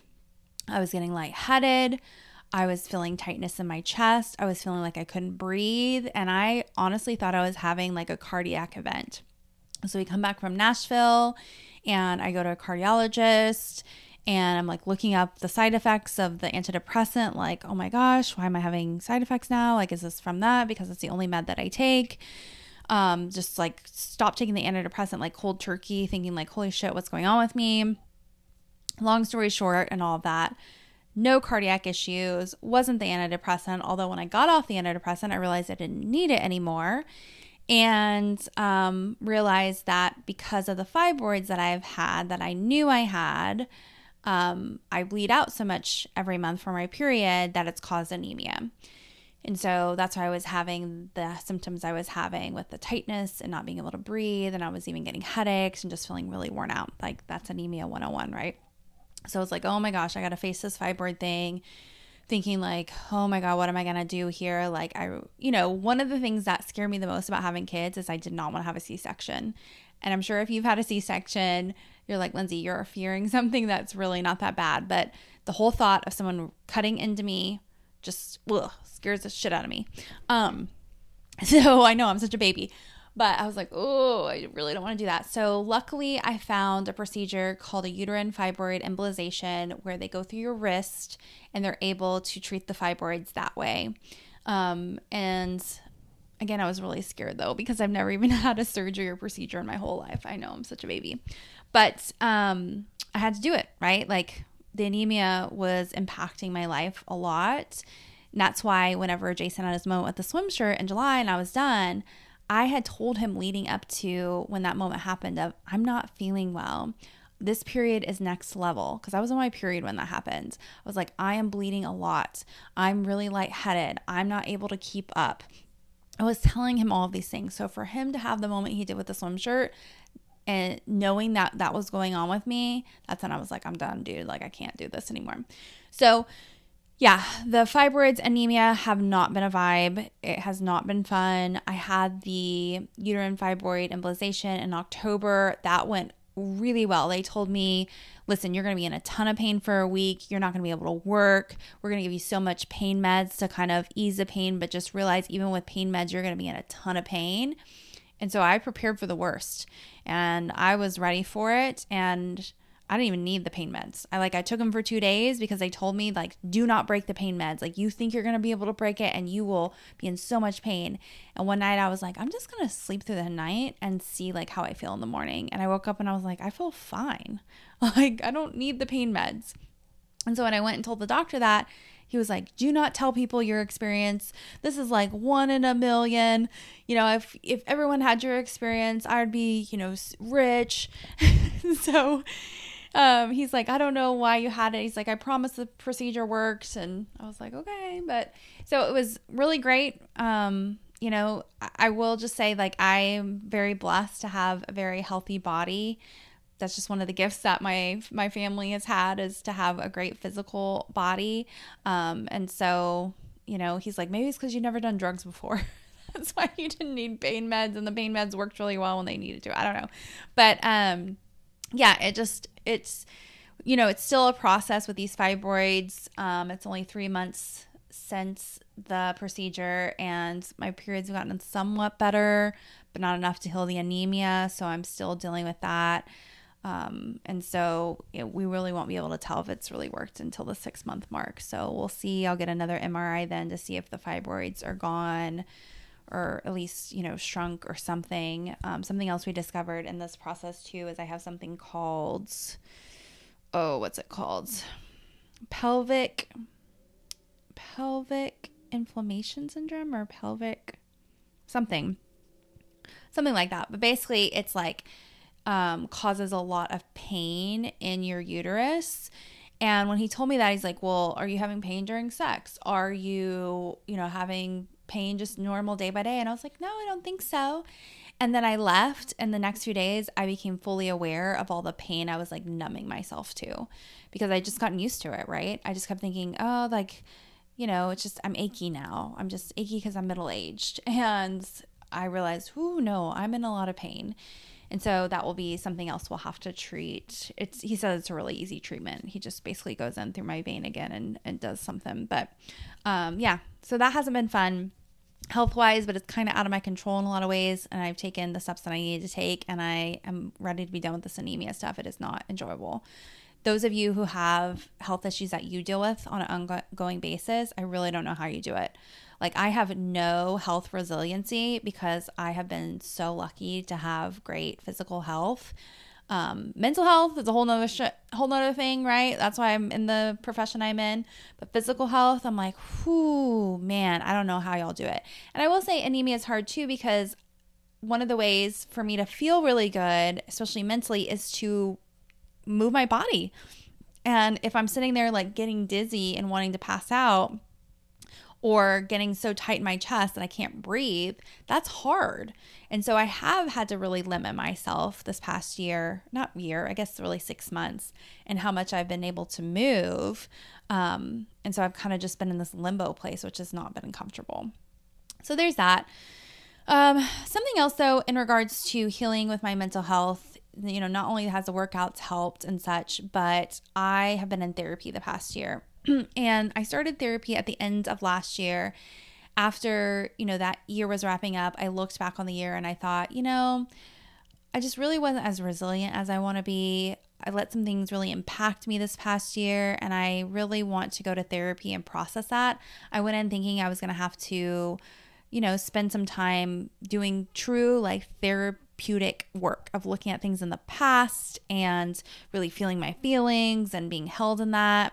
And I got into therapy, and my therapist did none of those things. And I'm so glad of that, because at first I'd be like, well, I think, I just need to feel through blah, blah. And she'd be like, you'll feel it on your own. And I'd be like, okay. And I would want to talk about something, and she'd be like, you figured it out. You'll get it. And I'm like, what the hell is this kind of therapy? I'm like, this is like coaching. She was really hard on me, harder than any coach that I've had. So I was like, okay, this is like really interesting. But as the time went on, I trusted her enough to be able to see what she was doing, because I was trying to look at it from a practitioner standpoint. I'm like, what is she doing? Like, why isn't she allowing me to feel things? And later what I saw is she was getting me out of overindulging in my feelings. And she was teaching me how to embrace my feelings and, in essence, really come back to myself, because I had done some coaching that taught me to overindulge in feelings. And it was just a really great process. And that's why I say a lot of times it was like coaching / therapy, because it really wasn't therapy. She really kind of put on a coach hat, even though she's not a trained coach, to kind of give me coaching. And she gave me a lot of ass kicking, and I really appreciated it. And I will say one of the big things that I got from therapy was, one of the big reasons why I even went to therapy was because of some kind of crappy experiences I had had in coaching in 2022. And when I told her about one of those crappy moments, about how I had this coach, I was her client, she worked my business. When we went to negotiate the next year, she decided she wanted to quit basically on the spot. She talked about me behind my back. She took some clients with her. It was just heartbreaking. It has been by far the biggest betrayal I have ever been through in my entire life. And the reason why that is because I gave her access to the most vulnerable parts of my life, which are my clientele, because remember, she worked for me, my daughter, because she coached my daughter at times, and my psyche. Allowing her to come in and see some of the stuff that goes on behind the scenes in my head is very vulnerable for me. And to feel my feelings in front of other people at that time was very vulnerable for me. So for her to betray me in that, and that was a word that I didn't get until I had told my therapist the story. And she sat there and she's like, oh shit, you were betrayed. And I was like, yes, that's the word I needed. And I ran home and looked at my feelings chart that I use with clients, and I was like, we missed the word betrayal on the feelings chart. Like, that's the word I was trying to find the language to. And after she gave me that word, I was able to start to process that even more of like, okay, now I know what this was. This was a betrayal. Like, I've never really felt this before. Like, this is big. And so being able to process that. And I must admit, there have been times this past year where it's come up, different healing that I need to do around it, because I just did not understand it. I kept just really overthinking about it for a long time of like, I don't understand what I did to get treated that way. And I really wanted to make sure that I wasn't missing anything, because I want to own my shit, right? Like, I want to look at and take in if I made a mistake on something. And I just could not find it. I could not find it. Like, I found ways in which maybe, I needed to communicate clearer on some things. But to be treated the way that I was treated in that, no. Then I had to really forgive myself, because I did bring her into my business and expose her to people I really cared about, right? And I felt a lot of guilt with that. Even though my clients would tell you, like, Lindsay, it really wasn't a big deal. I guarantee you, my daughter, when I say it to my daughter, sometimes she's like, Mom, like it really wasn't a big deal. Like you're really overthinking this. But I really beat myself up about all that because I was like, oh man, I just can't believe, I just really thought I could trust this person. And I'm just so sorry because trust is a big deal to me. And, it really taught me a lot of lessons too. There's a quote out there that says, hire slow, fire fast. And I look back and I needed to hire slower in that. And there were a lot of red flags coming up from people that were close to me, like, people who are already in the business were like, why are we bringing this person in? My husband was like, Lindsay, I don't know what's going on here. Another coach I was working at the time was like, Lindsay, I don't understand why you're bringing this person in. Like, you know what you're doing. And it was almost like, I really feel like it was a meant to be kind of situation, that we were meant to go through that. And I was meant to experience what that experience was to grow, because it just didn't make logical sense. And so I learned a lot of great logical lessons out of that for it not to happen again. But it was just really hard. And therapy really helped me, therapy/coaching really helped me process that really well, and some other things too. Okay, what else do I want to tell you with this? Another thing that I really worked on a lot in therapy was overgiving. I kind of talked about with my career, where she was just talking a lot about, how I can tend to be in the role of putting myself as a coach often, instead of allowing people to really give to me and to fill my cup up. So I've been working through a lot of that, and it's been an ongoing thing because I do tend to overgive a lot. I healed a lot, even though my therapist didn't let me feel a lot in session and didn't let me cry. I would go home and I would cry on my own, and I've learned how to balance feeling now. Like, I do not overfeel and I do not underfeel. I feel just the right amount in my Enneagram feeling center. Remember that really cool assessment I was telling you about, the test center that I didn't want to get in the details of, but it shows that I'm perfectly balanced there, which is amazing. Yay.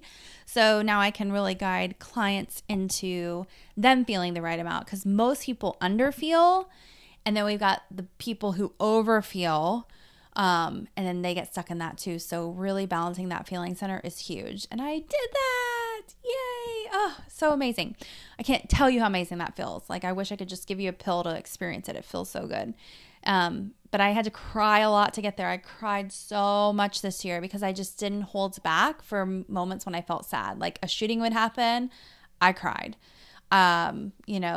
When we left the house and we moved, I cried. When something would happen with my kids or in my marriage, I cried. And I just allowed myself to feel sad. And it was just such a beautiful thing to be able to get that out of my body instead of stuffing it. So that's awesome. Okay, what else do I want to tell you? Two other things before I get into the last big thing I want to tell you about, which is what happened in November with some of my mental health. And that is, I did this thing early on in the year called House of Color.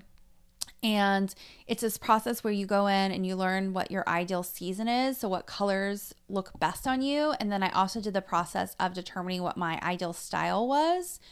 Hands down, amazing process. I would recommend it to anyone. Finding your colors is kind of tedious. It's not the most enjoyable experience because you're sitting there in front of the mirror without makeup on and your hair is pulled back and you're looking at yourself for a long period of time. And it's not, again, the most enjoyable thing, but you get what your colors are leaving that. And you also get, if you do the second part of it, your style. And so then you're able to say, okay, here's what the clothes are for me. Here's what my soul looks like in my, fashion choices in essence, and how I can really let my soul shine. And I had been looking for that for a while because, as I said earlier, I went through kind of these beauty changes over the past few years, and I could not find Lindsay again. And there was even a time, remember when I brought in Lindsay Elizabeth, and my business still has that, and I still throw that in from time to time. And there was a time I was like, maybe I need to just go by Elizabeth. Like, I was searching for something because I just didn't feel like my soul was with me again. And between the work I've done internally, I feel like she's back. The work I've done, with House of Color, looking externally. And I also got a face reading to be able to understand what my face represents in regards to my personality. So in this face reading, it's based on Chinese face readings. And it's a really cool process. I actually had my Live in the Dream clients go through it. It was one of their bonuses from this past year, and they're getting their readings right now. And they're like, oh my God, this is so cool. I'm like, I know, isn't it so cool? Like how your nose represents, this about you and that about you. And it allows you to just really fall in love with what you look like because you realize it represents who you are and you're able to take in your power with all that. So that's really fun. So I would highly recommend doing the House of Color process. I must admit too, if you go and look on the website, it is very white girl. And there's not a lot of diversity, but if you dig deeper, you'll see some of their clientele is diverse. Just their stylists or analysts or whatever they're called, it's a lot of the like privileged white girl look. So just warn yourself that. But the process is really great because now I know too, I'm not going to follow trends. I know too what I'm meant to, like where my jeans need to hit based on my measurements and, what purses I need to get and all the things. Like I know more than I could ever want to know about how I can look my best, which when you look your best, you just feel your best, So what a great process that was. Okay, what else do I want to say here? Oh, the other thing is, almost 2 years ago, I guess more than 2 years ago, I had the brain scan, right? And I realized in that I'm definitely neurodivergent. I have ADHD. And I even went to him recently because I meet with him every so often, meaning my doctor. And I said, do I have autism? And he kind of laughed in my face when I said that. And he's like, no, you're not autistic. And I was like, are you sure? Because I just really feel like I have a lot of autistic qualities. And I think my dad's on the spectrum. I think my brother's on the spectrum. But regardless if I have autism or not, I've just really allowed myself to what they call like unmask. So, we learn very early on of what is socially appropriate and what's not, right? And especially when you're neurodivergent, autistic, ADHD, etc., you learn, oh, I'm different. And you take that in usually pretty early on, especially girls do because they're so intuitive. And so from there you learn like, okay, here's what I need to do to like fit in.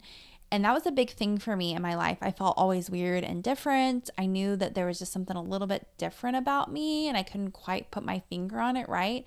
And so what you end up doing is called masking, and you start to just have these behaviors where they're not really authentic to you, but you know that you need to like appear a certain way to be quote unquote normal. And so I've really kind of taken that in. Ooh, sorry, I just kicked my trash. But I've really taken that in and really started to understand like, okay, what is it I authentically want to do in this moment? Like, for example, I'm at a game and they have a loud buzzer. I authentically want to cover my ears and go, ah, right? Like total kind of autistic moment. Is it not? And so I've really just allowed myself to lean into some of those things. And like at home a lot, I'll especially do. I'll be like, ooh, that's loud, or ooh, I don't like that. I don't like the way that feels. Ooh, please don't touch me like that. And really kind of just saying what it is that I need, even though I know that maybe hurts other people's feelings or it makes them uncomfortable or it brings attention to me that maybe I don't want. But what happens then if I don't say those things, then I'll put myself in a stressful moment or situation that I don't really need to, that I could just say, hey, turn it down, please. Instead of kind of being like, okay, just tolerate it. It's okay. It's going to be okay. Like maybe go in the other room or do this other thing. And so I've just done a lot of unmasking in that. And that's really a process. If you're somebody who's ever gone through that, like there are a lot of emotions that come up with that of, feeling even more weird and different and out there, and to the sadness that comes with that of like, I can't believe I've been putting up with this my whole life. Like, it's no wonder my nervous system wasn't regulated for so long, right? It was a lot. So, yeah, that's what I've done with masking. Okay, 2 last things I want to say here. It's all about November. So, as I said, I was doing great mentally until November hit. And what happened is, gosh, there was like something that happened in early November. Oh God, what was it? Let me look at something really quick. Stay with me. Oh, I know what it was. Okay. So early November hits, and this is like the first weekend in November, and I have to take my daughter to my hometown for a random reason. And so we go to this hotel, my hometown. I don't even tell my parents I'm going because it was just like my daughter and I were popping in or we're popping out.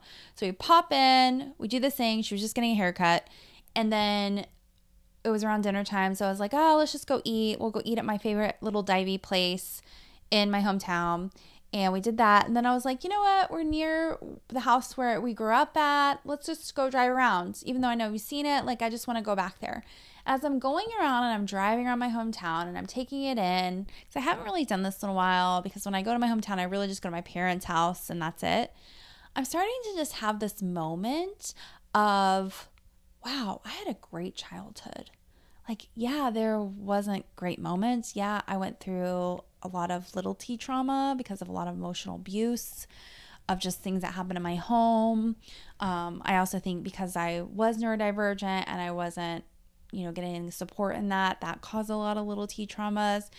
And there was just a long time that I just wanted to escape my childhood. I wanted to escape my family. I just wanted to be healed from it all, really. And it just felt really overwhelming to do all that. But as we drove around, I had this moment of like, wow, I feel really complete. Like I feel really healed. I feel like I can see my childhood now for what it was, it was great, except for a few hard moments. Because our brains, remember, it focuses in on the negative, because that's what brains do to survive, is to be like, don't do this thing. This thing can cause harm. Right. And I've been able to do all of that healing over the past 10-ish years off and on to heal all of that.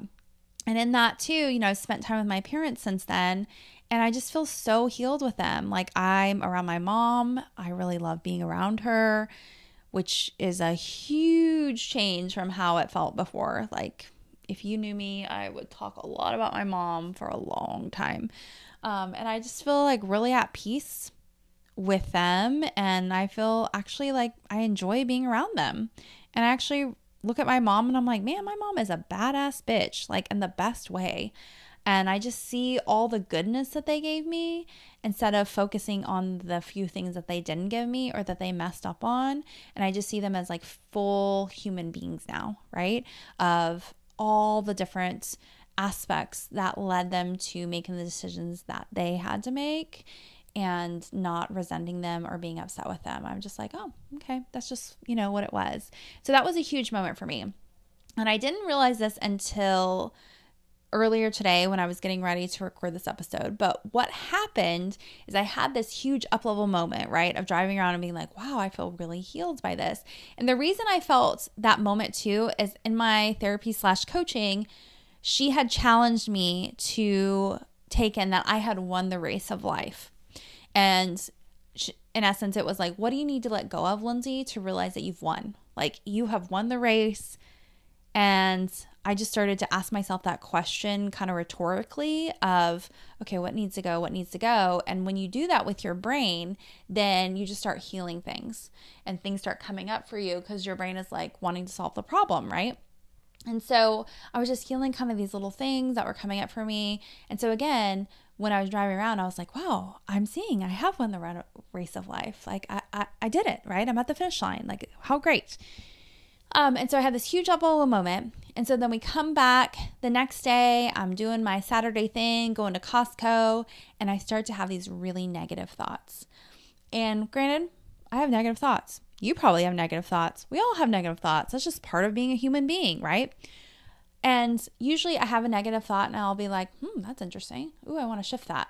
And sometimes I'll shift it right away, and sometimes it may linger for a while. But what happened is I started to have negative thoughts, and then I started to have more negative thoughts, and more and more. And they started to get darker and darker and darker and darker. And this is just on my way home from Costco. And so I come home from Costco and I'm unpacking, and I turned to my husband and I said, I'm having a lot of negative thoughts. And he's like, huh. And you could tell he didn't know what to do with it. And I was like, I think I'm going to start taking my antidepressant again because I'm feeling really weird right now. And again, he was like freaked out, like, holy shit, like what's going on? And this is like weird for me to just like go from, let me just take a med. Like that is not my MO. And so that's how bad the thoughts were. I don't remember what they were, but I just remember being like, holy shit. Looking back, and this is my aha I had earlier today, I was having an upper limit and I did not catch it. So if you're a client of mine, you know exactly what this means. So I had this huge moment on Friday when I'm driving around my hometown and being like, holy shit, I'm healed. I've run the race of life. And then my mind sabotaged the shit out of me the next day. And this is what happens when we up level. Our mind gets really scared, even if it's a good thing, and says, oh my gosh, this is too much to handle. I got to bring you back down because even though this is good, scary, it's still scary. And I don't want to be here. This is new to me and I want to bring you back down. So my mind had to really bring myself back down because I had had such a great high. And again, I didn't catch it.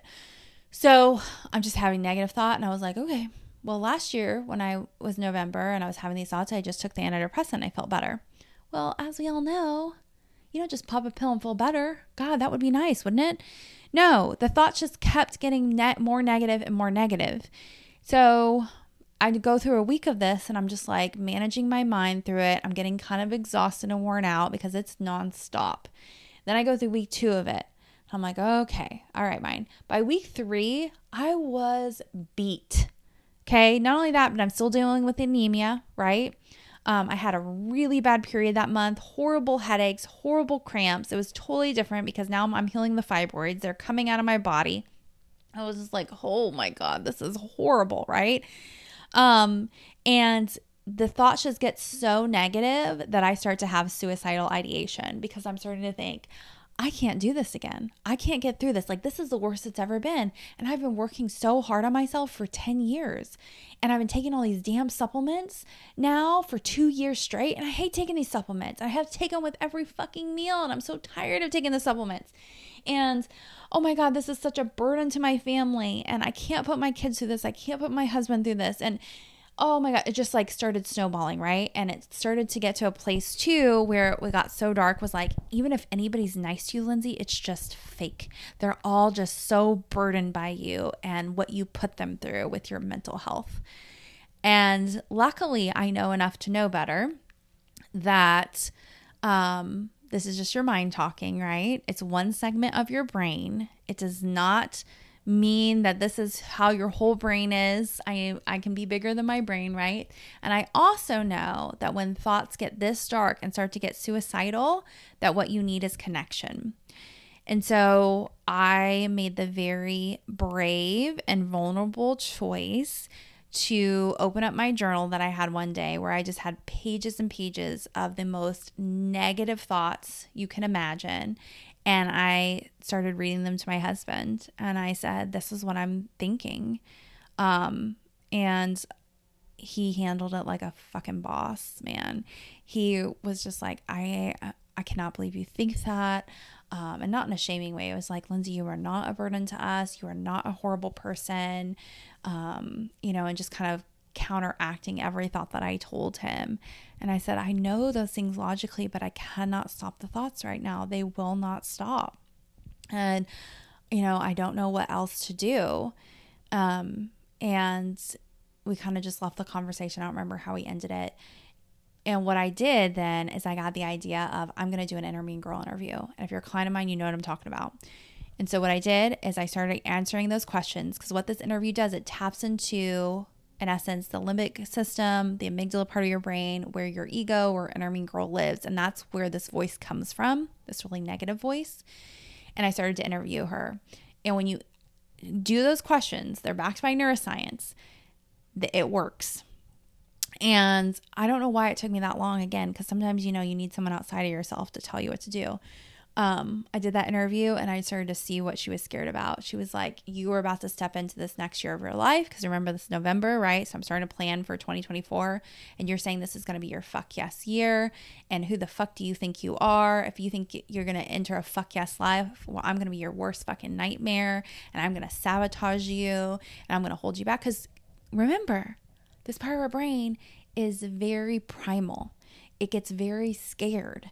And so she was just shaking in her boots. She was so scared because she could see and feel Lindsay's about to up level and she's about to up level big, and I got to do something big here to keep her holding back. But when you do that interview, you're able to see what she's doing to you subconsciously to then again be bigger than your brain and to say, oh, okay, I see what you're doing. You know, you're really scared right now. And in essence, you turn it into inner child work of it's going to be okay.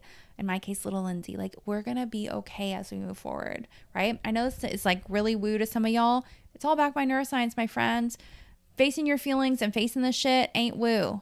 This is how brains work. And if that makes you feel uncomfortable, then my God, you got to feel some feelings, okay?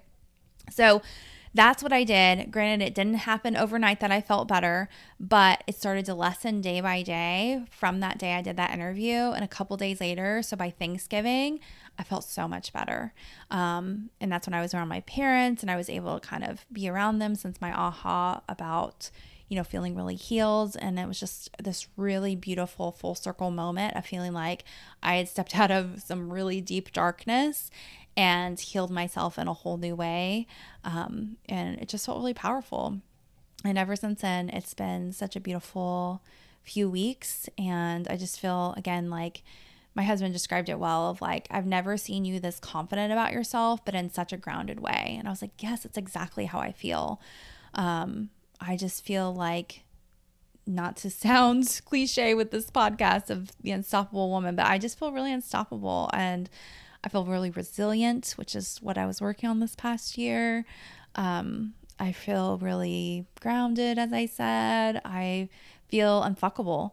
And that's what makes me excited to go into corporate, because I know I'm going to be handed some challenges. I know I'm going to have to face some, in essence, you know, what we call like DEI work, some misogyny, some probably white supremacy kind of shit, maybe some ableism, you know, homophobia, who knows? And I'm ready for it. I'm like, bring it on. What you got? I cannot wait to, again, like shake some things up in those environments. Whereas before I felt really scared by that and felt really overwhelmed by it. So that's where I'm at, baby. I'm feeling good. I'm feeling really, really good. And I actually, when I get out of those moments, I feel even stronger, because my clients will have moments like that and they can get a little bit shamey about it or embarrassed about it. And I'm like, girl, please. Like, if you think that's bad, you need to live in my head sometimes. Like, it gets dark. And so if I'm able to work through that, then you can work through this. And I know exactly where to take you. I don't get scared by it. In fact, I've had some clients this past year, have had family members or, you know, friends or people like that who have been suicidal. And I'm able to coach them through it so they can show up and support these people to get them the right support, obviously. But most people will be like shaking in their boots to do that. And I am like solid as a rock. I'm like, all right, what you got? So it's pretty amazing how I'm able to face some really hard things with clients now. And I will say that goes back to the betrayal that I dealt with that coach / friend / coworker. You know, even though it sucked and it hurt like ass, it's made me so strong because, you know, it was such a deep betrayal and so hurtful that if I can get through that, I'm like, I can get through anything, right? So, yeah, that's been my year. The other thing that I just want to talk about real quick is, you know, I've kind of mentioned this designer thing that I've had where we hired these designers. We weren't super happy with them.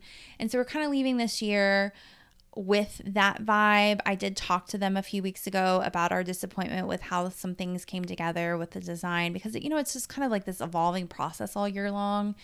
Wasn't great. I'm not going to get in the details of it. You know, if you're a client of mine, you heard an earful of it from time to time. So, yeah, I approached them about it. They were really nice about it. And we've worked out some things, but we are leaving the year with some debt because we overspent on the house, and that's not a fun place to be.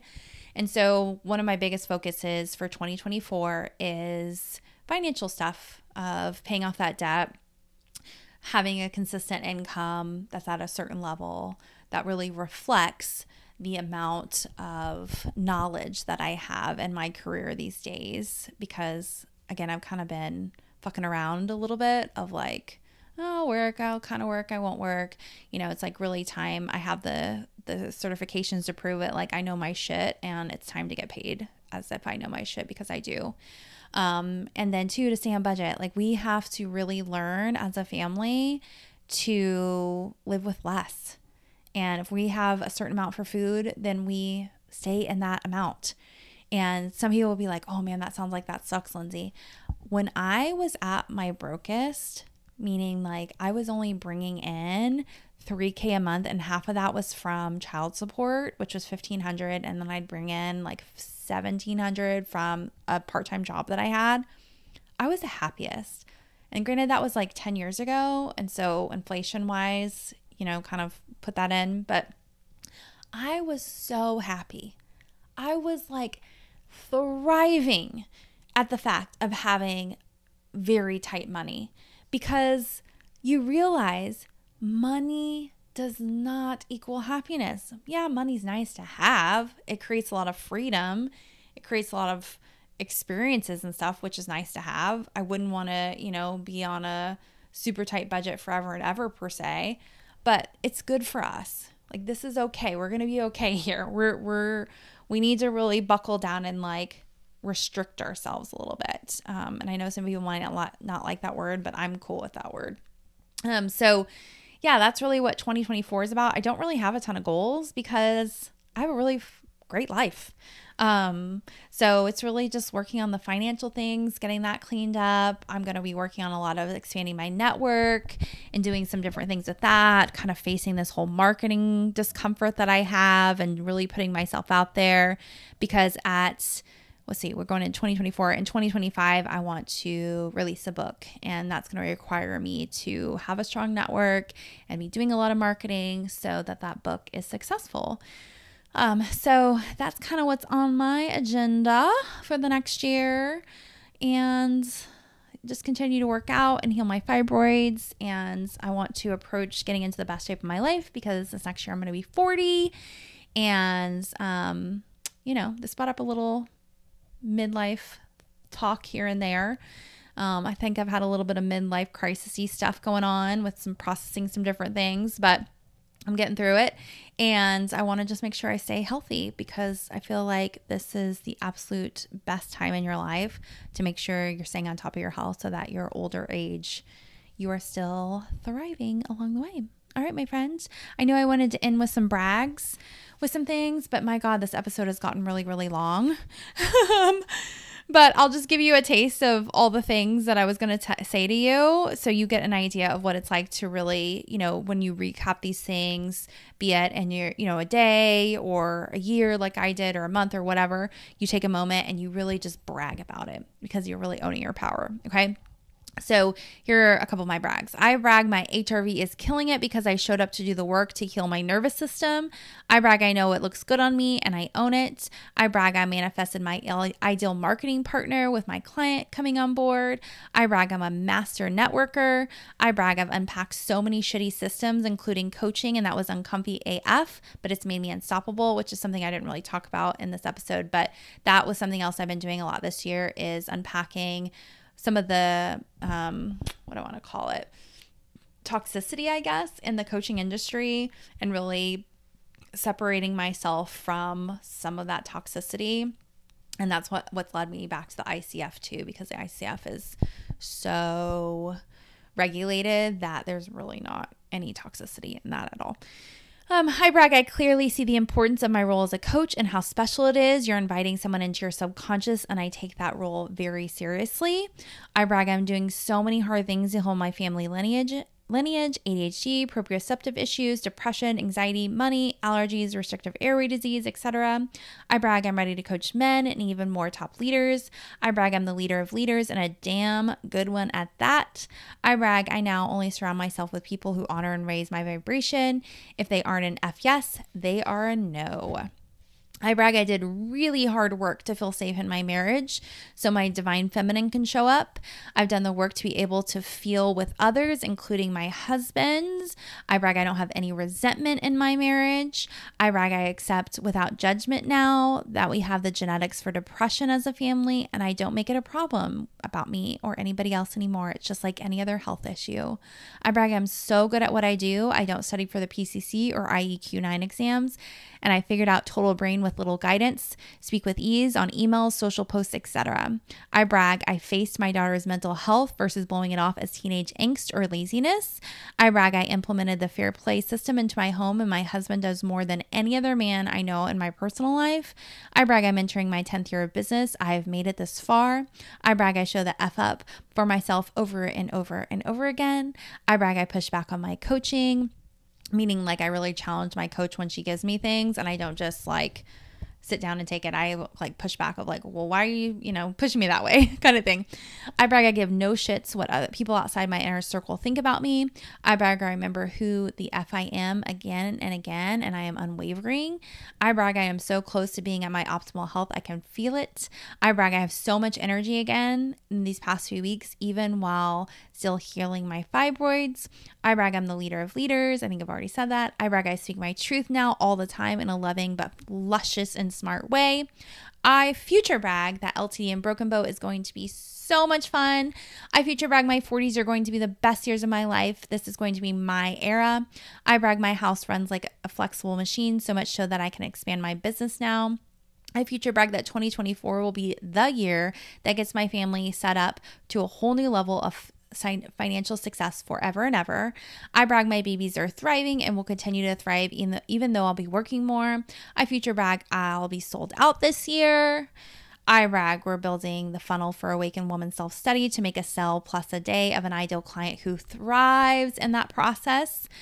I brag my clients are so happy they tell everybody else about my business and the coaching process and tell them to buy. I brag Awakened Woman is the best product on the market, hands down, no question. And I brag that I feel that in the depth of my soul. I'm not just telling myself that. I brag to trust myself when I've made a mistake or in the wrong, so I ask for forgiveness and move the F on. I brag I fully believe now that if someone is upset with me, they'll tell me. It's not my job to figure it out. I brag I'm learning to enjoy the downs as much as the ups. I brag this is my lifetime my soul has been waiting for. Honestly, my friends, I have a whole nother page of brags, but I will spare you of that. I hope you got an idea of just how much you can brag. So if you're a client of mine especially, y'all's brags have been tame AF. Bring it up a notch, because this is the kind of bragging that I do, and I don't want to like bring those into our coaching things because I don't know, I just don't want to make it about me, but like y'all can bring those brags up to the next level. So in that, I hope it expanded you by hearing those brags and how much you can own your power in that. If that was triggering for you, then my friend, you got to do some work to own your power in that, because it is a great place to be to really own who you are. It's taken me a while and I ebb and flow in it, but damn, it feels good. Okay, that's it. Thanks for tuning in. Mwah! So glad to have you here. It's been so much fun. I hope you've learned so many great lessons from this and you have some takeaways. And if you're a client of mine, I will see you soon. If you're not a client of mine yet, maybe you should be. Go to my website, lindsayepreston.com, and look at starting with Awakened Woman Self-Study, and let's get started and change your life. I would absolutely love to help you. All right, my friend, that's it for now. Bye.